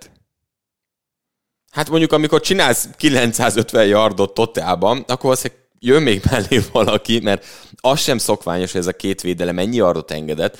Tehát arról is beszélni azért a Lions kell. Védelem a Ravens ellen azért, igen. És a Chargers védelem sem jó. Szerintem egyik védelem sem jó igazán. Nem. Legalább van egy-két jó játékos a Lionsnak. Azt lehet mondani, hogy van egy-két... Chargersnek is 1-2 jó játékosa van. Az, hogy Derwin James 2 hetente összehoz egy 15 yardos büntetést valami szükségtelen durvaság miatt. Basic. Oké, de ez az, ami meggátolja, hogy a legjobb safety-ként emlegessük az NFL-ben. Egyetértek. Tehát, hogy ez túl sok, túl nagy áldozat. És ahhoz képest amúgy idén nem jönnek nagy játékok, meg nem történnek olyan dolgok. A másik szintén a Chargersnél mondjuk Gilman, akinek jó szezonja van, és őt sikerült izolálni eléggé sokszor a Marvel St. Brownon. Tehát 2 mélységi safety álltak föl, ben volt a slotban a Marvel St. Brown, futott egy seam útvonalat, vagy azt hiszem volt corner post is, lényeg egy az egybe került egy mélységi safety-vel. Hát ez... Old meg. Ez a Marvel St. Brownnak. De szerintem már mindenhol látszik az, hogy a top elkapód nem feltétlenül kell kint X-ben lenni, vagy társai. Hello Keenan ellen, hello CD Lamb. És működik. És ehhez szerintem 2 dolog kell. Az egyik oldalon nagyon-nagyon látszott az, hogy ez a Detroit Lions támadófal. Azért ez extra. Pedig nem is játszott Halapulivati Vaitai. Szép. John nélkül. És még így is futottak kereken 200 yardot, és passzoltak 330 yardot.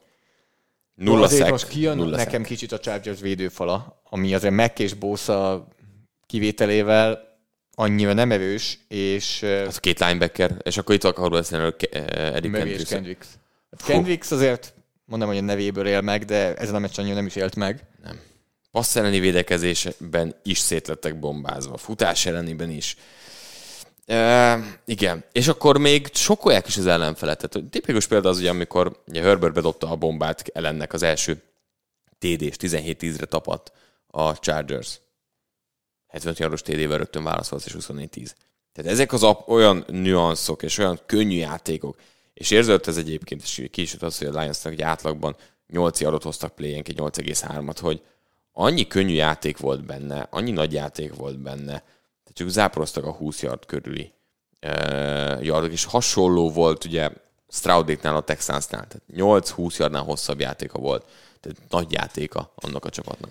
De amúgy a meccsnek kellett egy kis idő, hogy belevázoljon, főleg Justin Herbertnek kellett. Tehát az első 4 drive-jában a 11 passzából, 9 volt sikeres, de akkor ugye volt a csúnya interception, bocsánat, nem 11 passzából 5 volt sikeres, csak 5 volt sikeres a 11 passzából, az egy eléggé alacsony szám, 52 yard, tehát 5 yard alatti yard per attempt, 49,6-os PFF mutató, 49,6-os PFF osztályzat az első 4 drive-ban.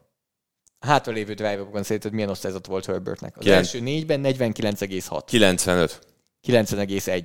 Utána 29-ből 22, 271 yard, 4 touchdown, 4 big time throw.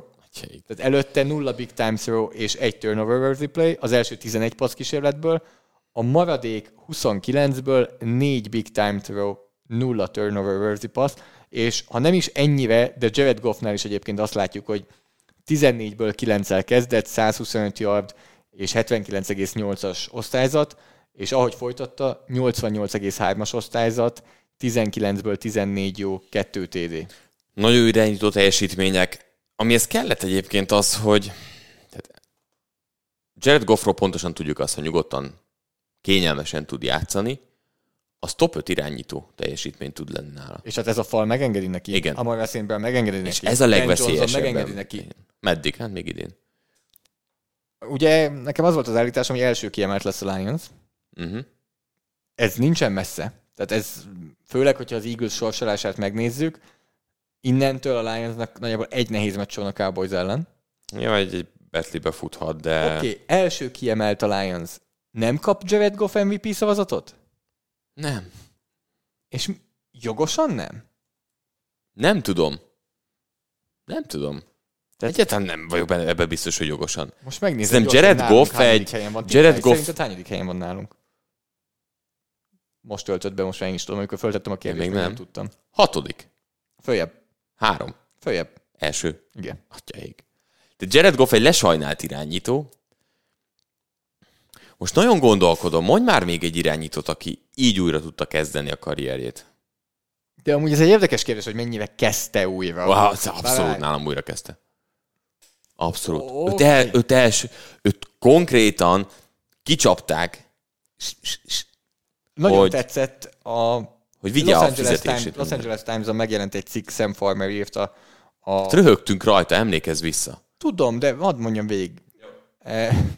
Jó. Megjelent a cikk Sam Farmertől, és nagyon tetszik a párhuzam, amit megtaláltak, hogy tulajdonképpen ő ezt egyszer megcsinálta a Ramsnél, hogy egy rendkívül lesajnált csapathoz került oda, nagyon gyenge teljesítmény, és elvitte őket a Super Bowlig. És ez az, ami azt mondom, hogy hogy újraépíteni a karrierjét, hogy azért ő ott nagyon magasan volt. Tehát ő nem egy Geno Smith, aki a semmiből lett most hirtelen jó, hanem ő neki volt már egy ilyen időszaka, amikor egy franchise-t elvitt nagyon magas szintre, és nagyon-nagyon jól játszott. A Vikings elleni meccset csütörtök este, az a Kolosseumban, azt hiszem az első vagy másik Sean McVay évben. Szerintem abban, amikor eljutottak a Super Bowlba. Hát az a meccs, az ott van nálam a top irányító teljesítmények között. Ez a csávó szerintem győztesen, igazából az a vicces, hogy nem is emlékszem, hogy ki nyerte azt a meccset, de szerintem győztesen felvette a pisztolypárbajt Patrick Mahomes-szal az elmúlt, lehet, hogy az NFL történetének legjobb alapszakasz meccsén. Mi meccs volt, Jézusom? És mondom, nem is emlékszem, hogy ki nyert. Szerintem a Rams. Megkockáztatom, Ebukamnak volt nagyon nagy meccse. Voltak hihetetlen meccsei, és aztán valahogy kicsit szétesett, de ugye itt jön be megint amúgy ez a hasonlítgatás, amit mindig küldözgetünk egymásnak Twitteren, meg látod te is, hogy amikor szétesik előtte a támadófal, akkor Staffordnak is beesik a teljesítménye McVay-nél.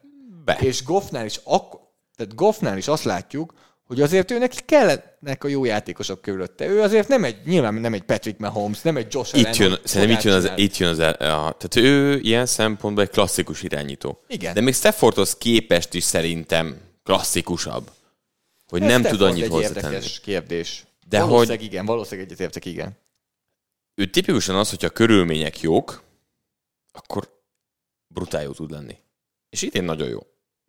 A kérdés, hogy az NFL szakértők ezt mennyire értékelik, mert úgy szétoszlik. Megy a futójáték. Legforróbb név a támadó koordinátor. Hirtelen jó elkapó. Támadófal. Nagyon jó támadófal. A védelemben nem fogsz azért átmenni mostanra. Nagyon-nagyon nagy játékos lesz Hutchinson. Max lesz ennyi. Valamikor, oké. Okay. Szerintem Hutchinson egy nagyon-nagyon jó játékos, már most. Jó, ez tény. De nagyjából ennyi a történet. Majd még Branch is szépen, meg van egy-kettő, akiben lehet bízni. Na de, szerintem emiatt. Meg nem szexi a Lions. De a Lions nem szexi? Azoknak, tehát nem szupersztár csapat, így értem. Tehát idő kell, amíg az emberek megszokják fel. A Buffalo Bills sem volt az. Kellett 2 év, amíg azt mondták, tudnak ez a lenni? Buffalo Bills. Tudnak. Amúgy, tehát tudnak. Igen? Most játszanak egy főcsoport döntött, jövőre megint 13 győzelem. Szerintem simán. Nem a Texans, amikor nyerte a divízióját, és jó, ők nem voltak olyan magasan. Igen. Okay. Jó. Ott Watson volt nagyon szexi. Szerintem a Lions is amúgy szexi. Most ez más kérdés, szerintem a Lions nagyon szexi. A védelemben én szintet tudnak lépni, mert ennek egy nagyon erős identitása van Campbell-el is. Nagyon várom a jövő csütörtöki háladásnapi meccset. Hogy milyen hangulat lesz a Ford Fielden, mert amióta mi NFL-t nézünk, ilyen még nem volt, hogy a Lions azon a meccsen az esélyes legyen, és egy jó csapat legyen. Fogalmunk nincs. A Packers ellen fognak ugye játszani, igen. És többször szerintem általában az elmúlt 20 évben, és tényleg amióta Magyarországon vannak NFL közvetítések, ez a csütörtöki korai háladásnapi meccs, amiről majd beszélünk a jövő héten, nyilván kicsit részletesebben és tippelünk is, azért arról szólt, hogy a pulyka előtt, ameddig anyuka otthon a sütőben benn van a pulyka, ugye ez egy brutális meccs olyan szempontból, hogy 11:30-kor kezdődik, tehát helyi idő szerint 11:30. Ez konkrétan ebéd. Az egészen fura alkalom. De hogy a meccs előtt kimegyünk, itt vannak gondolom ilyenkor ott vannak a családtagok, akik elköltöztek Detroitból, nagyon könnyű jegyet szerezni, $10 ki tudunk menni, meg tudjuk nézni, hogy kikapunk a Packers-től, a Patriots-től, a Bears-től, hogy az elmúlt éveket mondjam. A harmadik negyedben már indulunk haza, mert szól anyuka, hogy lassan veszük ki a sütőből a pulykát. Idén szerintem nem lehet jegyet szerezni arra a meccsre. Vagy hát ennyire könnyen biztosan nem. Ugye a Lionsnál mindig szokták írni azt, hogy melyik meccsre, tehát a ESPN nézett, hogy milyen áron vannak jegyek. Azt mondja, Chicago ellen most $205 a jegy. Még amit hazai még nem lehet tudni, utána azért jó pár meccs. Na, én most itt látom. $283 írja a Green Bay Packers mérkőzésre. Én most StubHubon nézem. A legolcsóbb jegy, amit látok, ha jól látom, ez a legolcsóbb, igen. Forintban írja nekem, 95 000 forint a legolcsóbb jegy. Az fönt, nyilván a relatíve fönti szektorban. Na ez most csak azért mondom, hogy Minnesota a Vikingsnál az ellenük lévő mérkőzésre $71 ír. Tehát, hogy van itt $100 Én most megmondom neked, hogy erre a meccsre 2-3 éve $20 lehetett egyet kapni. Most láttam, láttam valami nagyot.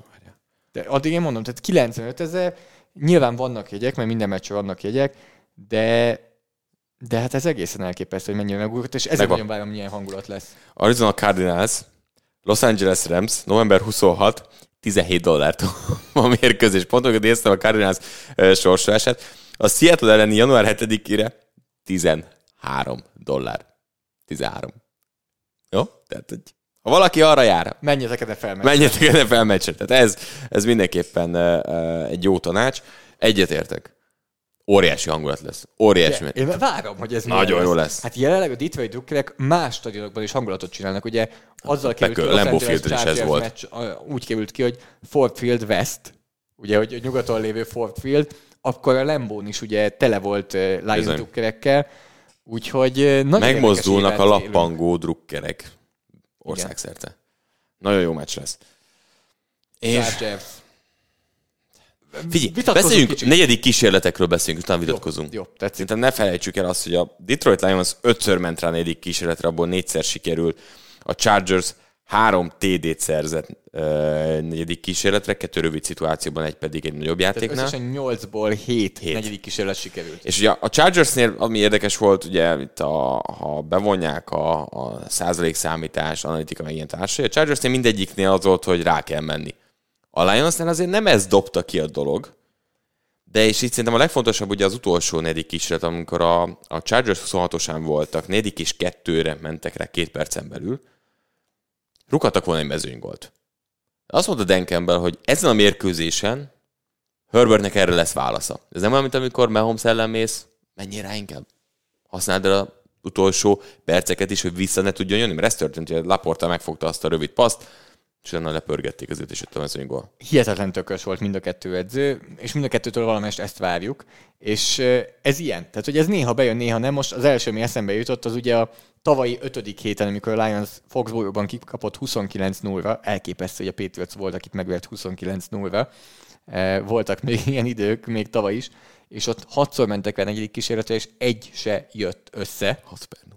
6-0. És akkor is már Ben Johnson volt, akkor is már Lehet Goff volt, ez a fal akkor se volt sokkal rosszabb, de most meg az, hogy 5-ből 4, az egy nagyon-nagyon hatékony, és a másik oldalon 3-ból 3 nyilván még hatékonyabb.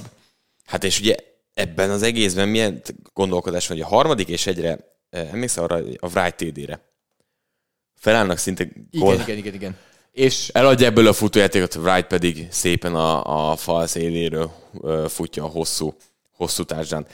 Mert ott is tudták, jól nem sikerül, rá fognak menni a negyedik kísérletet. Teljesen más helyzetbe hozza ezt a csapatot. A Chargers pedig tette, amit tenni kell. Na, vitatkozzunk. Ha már Chargers, igen.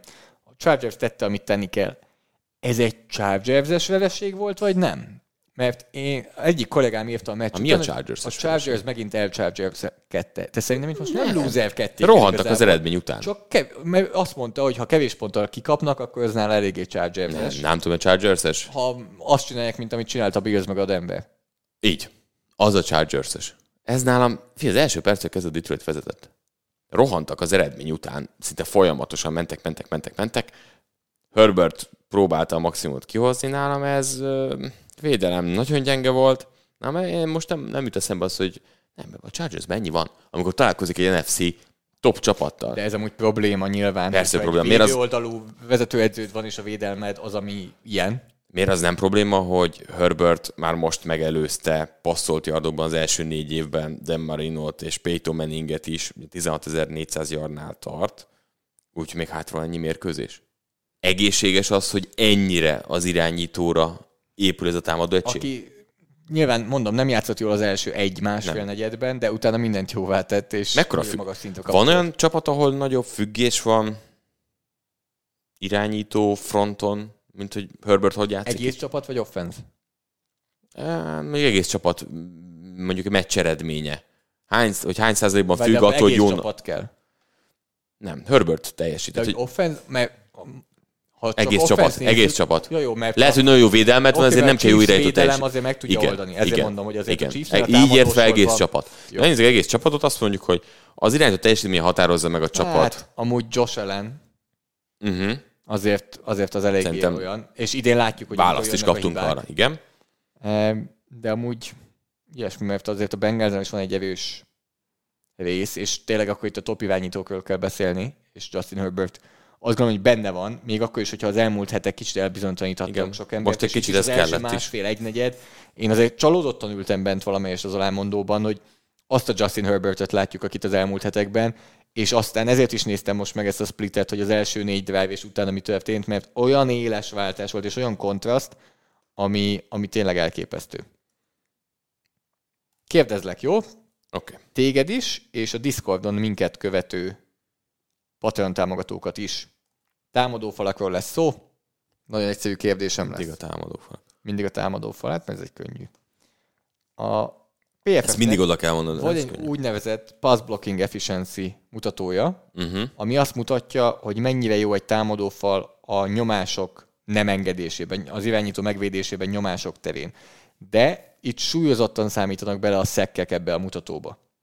Tehát valamilyen súlyozottan számítanak bele, úgyhogy azért ez nem feltétlenül... Az a szekk, amit ők engednek, vagy az is, amit mondjuk Hurts elizélget? Csak támadófal, a sietetés is, és a szekk is, ez jó, csak támadófal. Jó. Melyik csapatoknak van a legmagasabb ilyen mutatója? Tulajdonképpen passblockban melyik támadófalak teljesítenek a legjobban? Például az első legjobb támadófal 54 sietetést engedett eddig ebben a szezonban 333 playből. A leggyengébb 315-ből engedett 135-öt. És ahogy mondom, ez nem csak egyszerűen le van osztva, hanem például a szekkek súlyozva vannak. Úgyhogy nézem közben Discordon, hogy jönnek-e tippek. Nyilván a legjobb 5-re és a legrosszabb 5-re is nyugodtan tippelj, és a legjobb 5-re tudsz, mert a 6. helyen van csak holt verseny. És az első 5-ben szerintem minimum 2, de lehet, hogy 3 csapaton meg fogsz lepődni. Nyilván azért itt most csak nyomásokról beszélünk, ezt gyorsan kifejtem, ameddig gondolkozol. Itt csak nyomásokról beszélünk, de például egy PFF osztályzatban azért az is bele van építve, amikor egy támadó falembert megvernek, de nem lesz belőle nyomás, mert gyorsan eldobja az irányító a labdát, mielőtt odaérne. Van, hogy már úgyis nyomás van belőle, hogy gyorsan eldobja az irányító a labdát, de ugye kap egy negatív osztályzatot a támadó falember, hogyha őt megverik, de az irányító eldobta a labdát gyorsan. Itt viszont csak nyomások vannak benne. Tehát ha az irányító eldobta korábban, akkor ez itt most nincsen sehol se feltüntetve, az osztályzatban fel lenne, hogyha azt néznénk, de most nem az osztályzatot nézzük. És akkor ezzel várom is tőle. Ezzel akkor egy gyorsan passzoló irányító segíthet itt nagyon. Segíthet. Abszolút. De nehéz, hogy mit tudom, hogy Trevor Lawrence, aki egyik leggyorsabban szabadul meg a passzoktól, milyen hatással van a... De közben a támadó falemberek kaphatnak negatív osztályzatot. Igen. Ha nem lesz belőle de ez így nem jön ki. Az itt nem jön. Ezért nehéz, hogy most egy Jacksonville nekem tök érdekes. Bemondanám őket, mert hogy nagyon gyorsan passzol, miatt kevés a nyomás, nem jön az, tehát egyéni osztályzatban igen. De azért kezdem a 3 basic-kel. Jó, nem biztos, hogy a basic-kel nyerni fogsz. Nem baj. Szerintem amikre szerintem gondolni kell, 3 ilyen csapat van. Az egyik az a Dallas Cowboys támadófala. Dallas Cowboys 14. egy bizonyos Terence Steele játszik a jobb oldalon. Jó, az igaz. És a fél szezont kihagyta így vagy úgy Zach Martin, Tyler Williams. Az igaz. Nem, Philadelphia Eagles. A Philadelphia Eagles 19. Kicsit sértő, hogy nem figyelsz az elmúlt hetekben, amikor mindig mondom. De igen, a jobb oldal, de igen, az egész olyan szinten visszaesett, és ha az elmúlt 4-5 hetet nézzük, akkor effektíve 30-ak, 31-ek. Tényleg, még erről is beszéltünk. Úgyhogy összességében is csak 19-ek, úgyhogy ne kezd azt, amit mindenki tényleg a kommentek között, hogy az Eagles a legjobb támadófal, mert az Eaglesnek a legnagyobb potenciája, ez egyértelmű szerintem, de hogy nem hozzák az elmúlt hetekben, az biztos.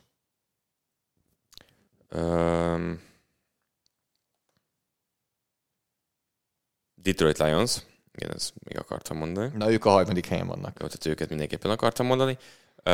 Amit még néztem, az egy kicsit hipster. Más irány. Aha. Las Vegas Raiders. 6. holt versenyben. Oké. És... A szezon egyik kellemes meglepetés szerintem az a támadófal. És velük együtt 6. holt versenyben a szezon egyik másik kellemes meglepetése. Indianapolis Colts. Ők 5-ek. Jó, alakulunk. Megvan a 6-5-3. Igen. Szezon pozitív meglepetése. Holt versenyben a 6-ra mondom ezt. Az első és a második, ott egy másik irányba kell, hogy elmenj a gondolatokban, amivel az előbb már valamelyest igen, gyors passzok. gondolatokat. Igen. De nem tudok egy Jacksonville Jaguars idehozni, nem tudok idehozni egy New England Patriotsot, mert ott is gyors passzokkal mennek. Valaki olyat kéne mondani. Denver Broncos. A Denver Broncos 15. Jó. Na. Holt versenyben 6. Las Vegas Raiders, holt versenyben 6. Houston Texans, 5. Indianapolis Colts, 4. Buffalo Bills, csupán 6 szekket engedtek, ami holt versenyben a legkevesebb. A Colts-al együtt holt versenyben. Nem, bocsánat, a Detroit-tal együtt holt versenyben, csak 6 szekket engedtek. Jó, a Lions. 3. a Lions, 2. a Jaguars. Francba! Pedig ők 15 szekket engedtek, de nyomásban csak igen. 72-t, ami a másik legkevesebb. Ők 72-t, az első csapat 54 nyomást engedett csupán, messze a legkevesebbet az NFL-ben. Ki? És akkor itt bejön azt, amit említettél, azért a korai labda eldobás, az számít. Melyik? Mert hogy eléggé gyakran megszabadul gyorsan 2,5 másodperc alatt a labdától túl a Tagovailoa. Bye week, bassza meg! Ja igen, ahogy nézed, ott nincs. Ezek az Eagles bemondtad? Mert az olyan kötelező, és ugye most azt a táblát néztem, hogy kik játszottak a héten.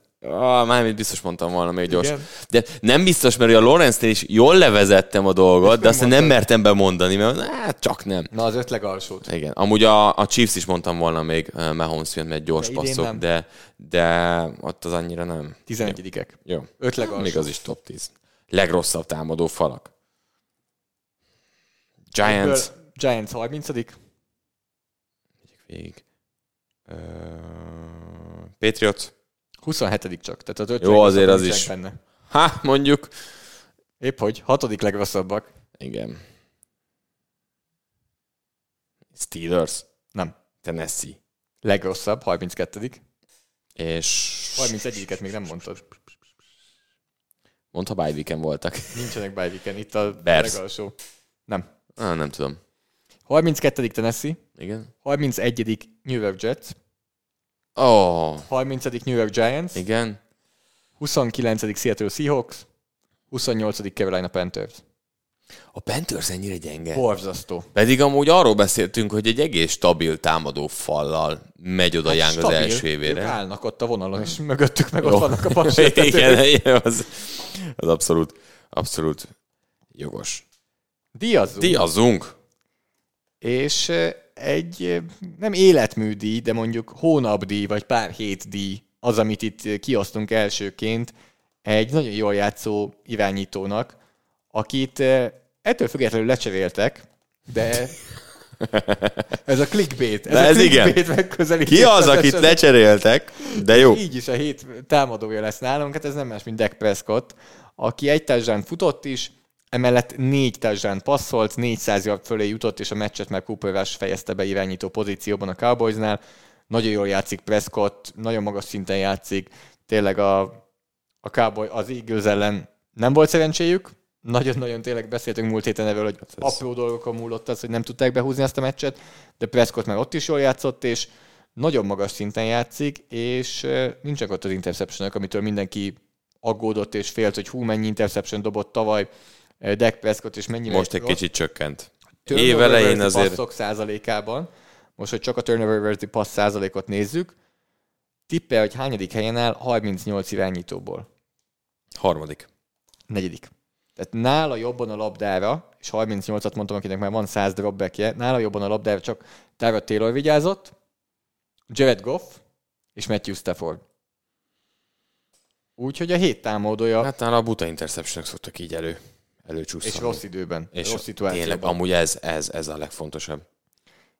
Jöhet a hét védője, aki 2 olyan védő közül az egyik, aki 3 szekket szerzett ezen a héten, és nem említettük meg direkt, hogy itt megtartsuk a végére Sheldon Rankins nevét, aki a Houston Texans belső védőfalember és korábbi elsőkörös, de sokkal nagyobb karriert futott be a meccsen játszó másik 98-as DJ Reader. Ettől függetlenül most Rankins volt az, aki jobban játszott, 12 passz sietetése a legtöbb volt, 12. amit szerzett bárki ezen a héten, és kult szituációban sikerült szekeket szerezni a Joe Burrow-n, sorra verte meg a gábjait a Cincinnati Bengalsnak, óriásit ment Sheldon Rankins, és megmutatta, hogy miért volt anno elsőkörös. Voltak neki felvillanásai New Orleansban, de ezért konzisztensen ezt a szintet nem tudta hozni. Reméljük, hogy a 7 újonca fogja majd tudni konzisztensen hozni ezt a szintet, azért említsük meg azt, nem ez volt az újonc. Hát Stroudnak odaadhattuk volna, de hát ő már nem 7 újonca szinten van. Meg valamelyes, de ahogy megnézzük, annyira nem mentek nagyot az újoncok. Viszont találtunk egy olyat, akinek azért voltak jó statisztikái, és nyert is a csapata. Talán kicsit meglepetés, hogy nyert a csapata, de nyert az Arizona Cardinals 25-23-ra, BJ Ojulari pedig 2 szekkel járt hozzá ehhez. Ő volt az egyetlen újonc, akinek 2 szekje volt ezen a héten, úgyhogy az Arizonából úgyse hoztunk még újoncot szerintem idén. BJ Ojulari pedig akkor... Szerintem semmit sem. Majd Mövit hozzuk. Lehet. Úgyhogy Ojulari a 7 újonca, és ha már Arizona, akkor egy korábbi Arizona edzőt viszont hozunk. Egy korábbi Arizona vezetőedzőt, aki kemény 1 évet élt meg az Arizona kispadján. Ez már 2018 volt, ennyire vége. Igen. Ez brutális.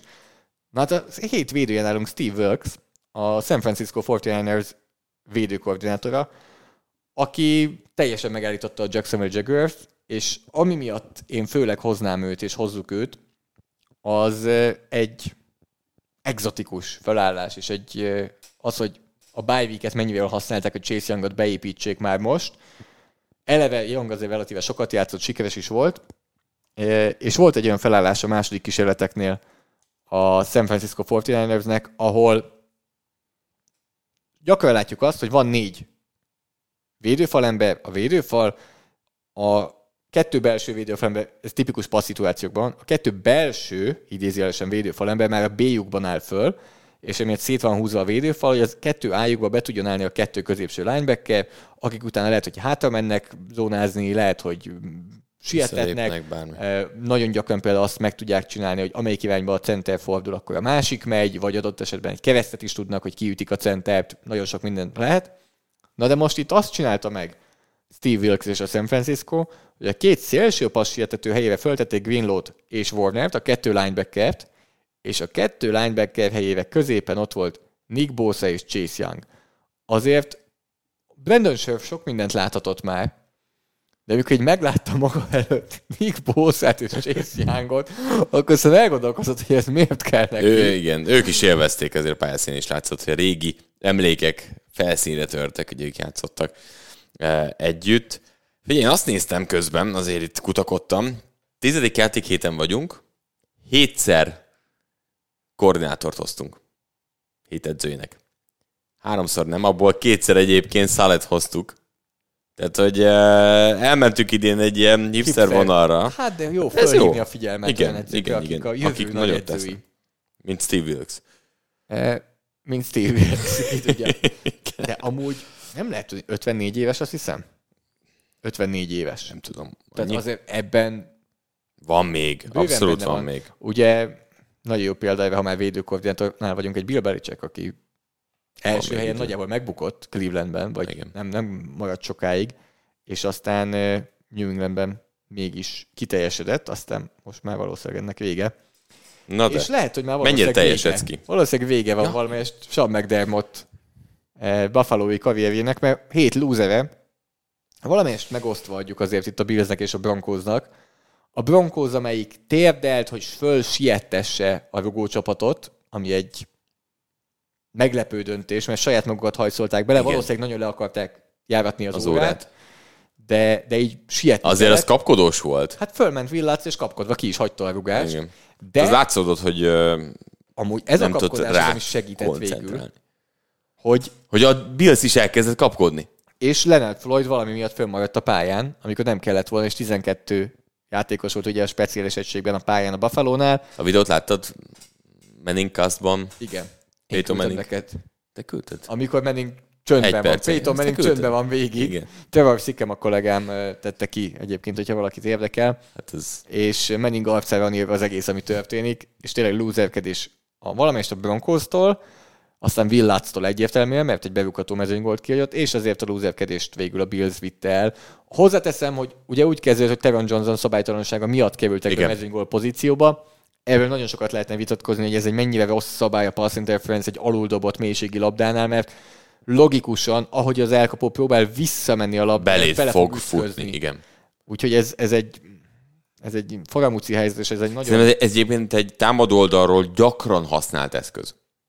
De nem tudatosan, csak inkább segít nekik. Igen. Tehát nem tudatosan úgy dobja föl, hogy na ebből legyen egy pass interference, hanem földobja, aluldobja, és na tessék. De azért itt Suttonnek a TD-je, az dolog volt. Suttonnek annyi TD-je van idén, ami ilyen, meg elkapása. Igen. Nagyon nagyot megy Sutton. Hogyha erre lenne díjunk, a Mike Williams díj, vagy a DeAndre Hopkins, nagy játékok, meg kulcsjátékok. Főleg oldalvonal. Tyler Lockett, DeAndre Hopkins és Mike Williams nálam. Bár Mike Williams inkább csak lehúzza valahogy. Amúgy ez is ilyen volt. Bekörben még. Lábleszúrás. Adams is ilyen volt. A backside shoulder. Adams mindenben jó. Tehát az igaz. Másik, aki erre még jó lehet, de ő is hihetetlen akrobatikus elkapásokat mutatott be a pálya minden részén, az Brandon Lloyd, aki még eszembe jut, akinek múltkor láttam egy highlightját, és ilyen elképesztő. Én megkockáztatom, és remélem, hogy érthető a szó, amit használok, de az elmúlt 15 év egyik legügyesebb elkapója. Tehát olyan dolgokat csinált. Volt képes megcsinálni, hogy nem tud soha nem volt top 5 elkapó, nem talán még top 10 se, de ügyességben megkockáztatom, hogy jobb volt, mint néhány top 5 meg top 10 elkapó. Szerintem ez jó. És Courtland Sutton is azért, amiket csinál, az brutális. De reméljük, hogy brutális meccseink lesznek ezen a héten. Hogyha ilyet lehet mondani, akkor ez az éjszakák hete lesz. Ez egy keretbe foglalt hét. Forduló, nem is hét, hát rövid hét. Hiszen a legjobb és a legjobban várt meccsek azok így szépen körbeölelik a vagy a magyar idő szerint pénteken és kedden. Úgyhogy mivel is beszélünk, csütörtökről péntekre 2 óra 15 perckor az 5 touchdown szerző Lamar Jackson Baltimore Ravens-e és a Cincinnati Bengals találkozik Baltimoreban. Mind a kettő csapat ugye kikapott. Mind a kettő valamelyes meglepő, hogy kikapott. A Bengalsnak jobban kell ez a meccs. Pont ezt akartam mondani. De egy 7-4-es Ravens is már így integethet mondjuk egy Chiefsnek. Ha a Bengals nyer, 62% az esély, hogy bejut a rájátszásba. És a veszít? 33%. Jó, az óriási nagyon sok. Jelenleg 44%-on van, tehát ez óriási különbség itt a kettő között. 62 és 33. A Ravensnél ugyanez, hogyha nyernek, akkor 95, de a kikapnak még mindig 78%. Csak inkább a bye week, hogyha nyernek, akkor a bye weekre van 12% esélyük, és hogy megnyerjük a divíziót, az 40%. Ha kikapnak, akkor már csak 21%, hogy megnyerjük a divíziót, és 1% a bye week. Tehát van tétje, csak más a tétje. Nagyjából az, amit mondta, hogy a Chiefs belátó távolságon kívülre tud ezzel mondjuk kerülni. Ki nyer? Márk, azt mondtad, hogy a Bills és a Bengals duóból az egyik be fog jutni a rájátszásba. És főleg a Bengals mondtad. Ha itt kikapnak, 1/3. Hogy nyernek egy 5 TD-s Lamar ellen? Hogy? Bengals fog nyerni. Igen? Igen, nem kérdezz. Amúgy azt én, mint kommentátor, nagyon élvezem, nem tudom, hogy futásni védekezés. Szerez Lamar, és így is nyer a Bengals, akkor ez nagyon jó meccs lesz. Igen. Nem tudom, hogy futásni védekezésem mit fognak kezdeni. Az egy komoly aggasztó. Mármint a Cincinnati? Aha. Tehát azzal ott komoly gond lehet, hogyha szerintem amúgy valószínűleg Hendrickson játszani fog. Én azt érzem, hogy ő vagy mindig összeszedi magát, fene tudja, hogy mi az állapot. Ha ketten nem játszanak Hubbard-del, akkor átírom. Akkor én az ESPN-es fogadást át fogom írni. Hogyha egyikőjük se játszik? Igen. Most nézel egy... Nézek, mert én most már azt láttam, hogy az ez nagyon közel van ahhoz, hogy ne. Rövid hét, amikor úgy már... készülnek elvileg. Higgins nem játszik. Ő se épül fel. Míg a védelem úgy készül, hogy nem fog játszani se Hubbard, se Trey Hendrickson. Átírtam. De nem tud, Anavumo is azt mondja, Anavumo nyilatkozatot olvasam, hogy nem tudni még, de hogyha Trey se játszik, akkor a többieknek elő kell lépni. Ugye Hát ma nem, vagy hétfőn nem edzett a csapat, de kijön egy injury report, de hát az szinte használhatatlan ilyenkor. Valószínűleg nem fog edzeni. Tehát az biztos, hogy nem fog edzeni, vagy ha igen, akkor utolsó nap egy limitáltat beírnak majd hozzá. Jó, én ezt mondom. Nem játszik egyik sem Ravens, ha játszik mindkettő Bengals, a kettő között meg ne kérdezz ilyeneket. Jó. Most ez az injury report szerintem azt mutatná, hogyha megtalálnám, hogy nem játszik, vagy hogy nem edzett. Tehát én, biztos, hogy nem, ez 100%. Ez 100%. Igen. De neked is Ravens akkor. Igen, Ronnie Stanley nem edzett, szintén amúgy. Marlon Humphrey szintén nem edzett. Morgan Moses viszont fullban. Szerintem nem fog játszani Humphrey sem. És Stanley sem. De Moses igen. És Trey Hendrickson is nem edzett. Sam Hubbard nem edzett. Azért itt mindkét oldalon van a problémák itt a rövid hétre. De én akkor így Ravens. Higgins sem játszik. Jó. Menjünk át. Ha már az AFC északnál vagyunk, akkor menjünk át az AFC északra, mert a Ravens Bengals után vasárnap este 7-kor jön nekünk egy Browns Steelers. A tét nem lesz kisebb, mint az első meccsen. Én megkockáztatom, ez a mérkőzés, ha nem is 100%-ban dönt arról, hogy ki jut be kettőjük közül, de hatalmas hatással lesz rá. Na nézzük meg itt is akkor a százalékokat. Mit szólsz ahhoz? 4 nem fog bejutni. Azért abban egyetértünk, hogy 4 csapat nem fog bejutni. Persze, nem mondtam, hogy a Bengals nem fog. Oké, de most ha állításon kívül is nézzük, akkor se látjuk reálisnak. Browns, ha nyer, 92%. Ha kikap, az igen. 69%. Alig kell már játszanunk, akkor nyernek. Pittsburgh, ha nyer, 80%. Ha kikap, 50%. Ezek a 30%-os különbségek, 30% pontos különbségek. Ez nagyon nagy. Azok óriásiak. Ilyen 20 fölött azért az már... És amúgy következő héten Steelers-Bengals. Csak hogy menjen tovább ez az üssük két csapatot. Egymást. Nyer a Steelers úgy, hogy kevesebb yardot hoz? Hát ha ezt a kettőt valahogy behúzza a Steelers, akkor benn van nagyjából 95%. Browns. És utána jönnek a Steelersnek a gyengébb meccsek. Én Browns-t érzem most. Nem tudok. Most már egy idő után hülyeség a Steelers ellen tippelni. Most nem lehülyéztelek. Kicsit igen. De figyelj, de én azt mondom, hogy Steelers. Nem tudom miért, de legyen a Steelers. Nem fenntartható az, amit csinálnak. AFC-ben folytatjuk amúgy a következő 2 meccsünknél is, csak hogy és mindenhol itt azért a rájátszás felé még lehet menni akár. Bár a Miami Dolphinsnál inkább az lenne a cél, hogy az első kiemelés valahogy bejöjjön, bár Frankfurt után nem lesz könnyű, míg a Las Vegas Raiders próbál a 4%-os esélyébe kapaszkodni. Ha nyernének, akkor ez fölkúszna 11%-ra, de amúgy a Raidersnek, ahogy Márk megemlítette, nagyon nehéz sorsolása van. Szerinte egy meccset se fognak nyerni, úgyhogy az ő tipjét tudom. És én is magamnak azért itt beírom a Dolphins-t, mert bye week után szerintem ki fog derülni, hogy azért a Miami Dolphins nem a New York Jets és nem a New York Giants. 22-25 perckor közös patronos meccsnézésünk, reméljük, hogy sokan velünk tartotok Discordon. Újabb AFC meccs, újabb csoportbeli rangadó. Tulajdonképpen megmutatjuk a 4 AFC északcsapatot, megmutatunk 3 AFC kelet csapatot, a Patriotsot nem, mert bye weeken vannak, ugyanis Bills Jets jön a Dolphins Raiders után. Kötelező győzelem a Billsnek. Tehát itt nem lehet más célkitűzés, és vissza kell jönniük valahogy. 4. meccsünk, a Raiders Dolphins az egyetlen pici kivétel, de a másik 3 meccsen óriási a tét. Tehát most itt is meg fogom nézni, hogy a Bills Jetsnél éppen milyen százalékokat mondanak és esélyeket. Hát a Bills, ha nyer, 23%-a fölkúszik a 19-ről. 23. Tehát még az se túl jó. Az... És utána jön ugye az Eagles, Chiefs, Cowboys, Chargers egymás után 4-es. Közte van ott egy bye week az Eagles és a Chiefs között. A 2 tavalyi Super Bowl résztvevő között kapsz egy bye weeket. Igen. Aztán kapod a Cowboys-t, mert az ugye olyan kellemes. És a Chargers sem annyival egyszerű. Nem fog bejutni, sorry. Nem fog. Hát... Itt. Akkor vegyük végig. Tudod mit? Csodakál. A Jetset megövik, azt mondod. Igen. Az Eagles, Chiefs, Cowboys, Chargersből hogy látod? Egyet nyernek. Egyet csak? Egy. És az melyik legyen?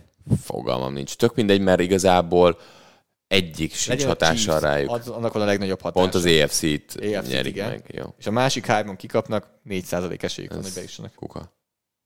És hogyha még megnyerik az utolsó 2-t, amúgy a legvég az Dolphins, az megint nem egyszerű, akkor lesz 25%. Ha mindkettőt nyerik. Igen.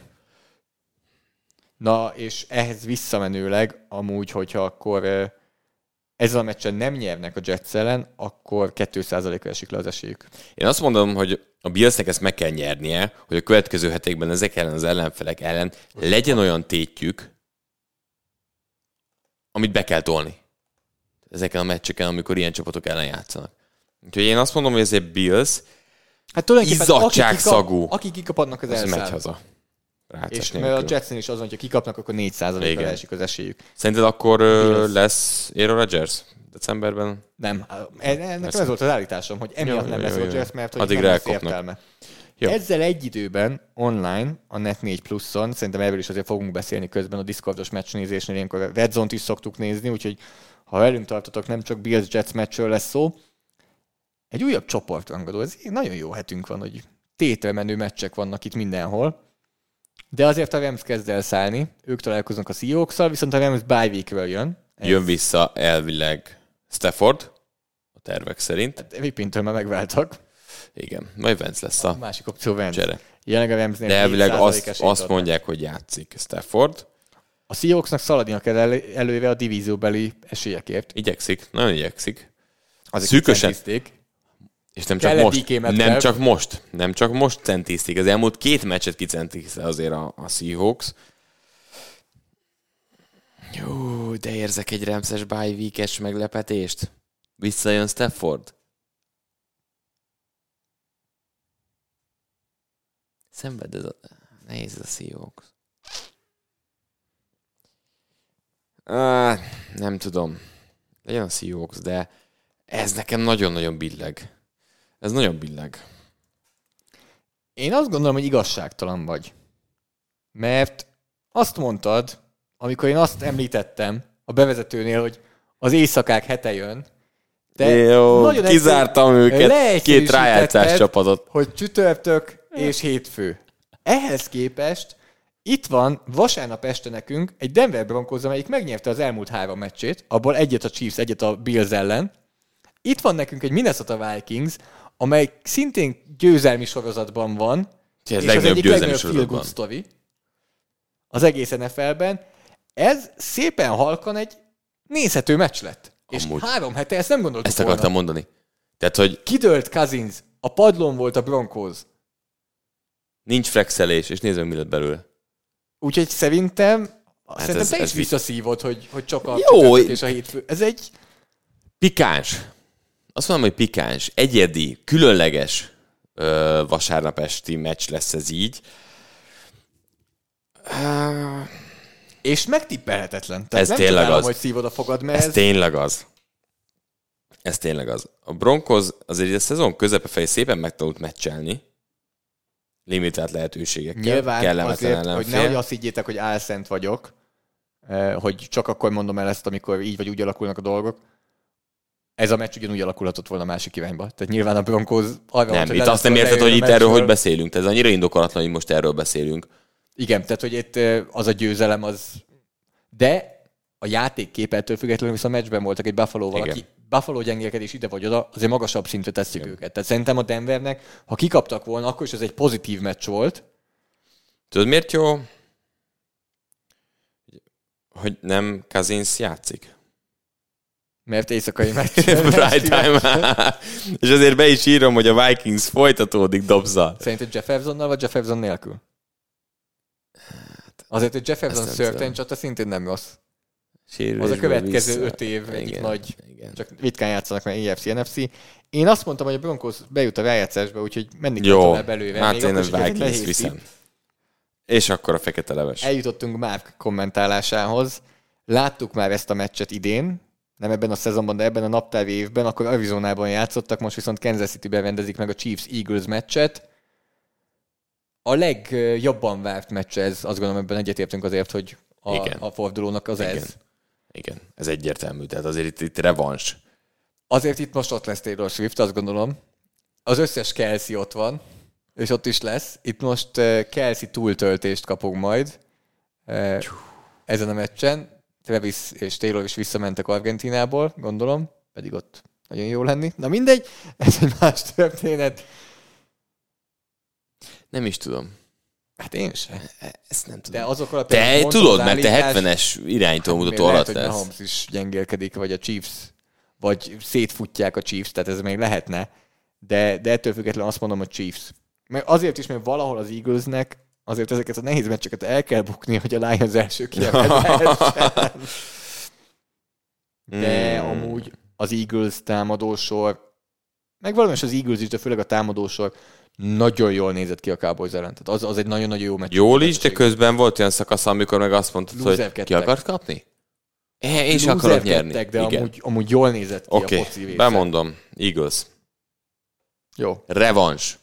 Amúgy hajlamos voltam én is az éjszakai meccseket, sőt a hétfő és a csütörtöki meccset leszámítva, azért kicsit leszólni ezt a játéknapot. De most, hogy így végignéztem, jó. Ez kifejezetten jó. A vasárpesti meccs szerintem jó. Brown Steelers 7 órától. Teljesen jó. Ramsey Hawks. Oké, Bills. Komoly tét. Szerintem ez nagyon rendben van. Tehát... Broncos Vikings. Ugye? Tetszik, ahogy vártam. Értékelem. Még egyszer mindenkinek azért felhívnánk arra a figyelmet, hogy akkor 22-25 perctől vasárnap közös, Discordos, Patreonos meccsnézés, úgyhogy ha erre csatlakoznátok, akkor mi nagyon-nagyon szeretettel várunk. Jó lesz. És mindenki akkor ott elmondhatja, hogy éppen milyen sört iszik, milyen pizzát eszik, és milyen eredménye volt a Realnak meg a Milánnak azon a héten, bár ugye most international break van, hogy ilyen szépen magasan fogalmazzak. Bulgáriában elvileg meccs is lesz. Végül lesz. Végül lesz. Úgyhogy biztos ez is majd említésre kerül szerintem ott vasárnap, ugye akkor már Montenegró meccs is megvolt.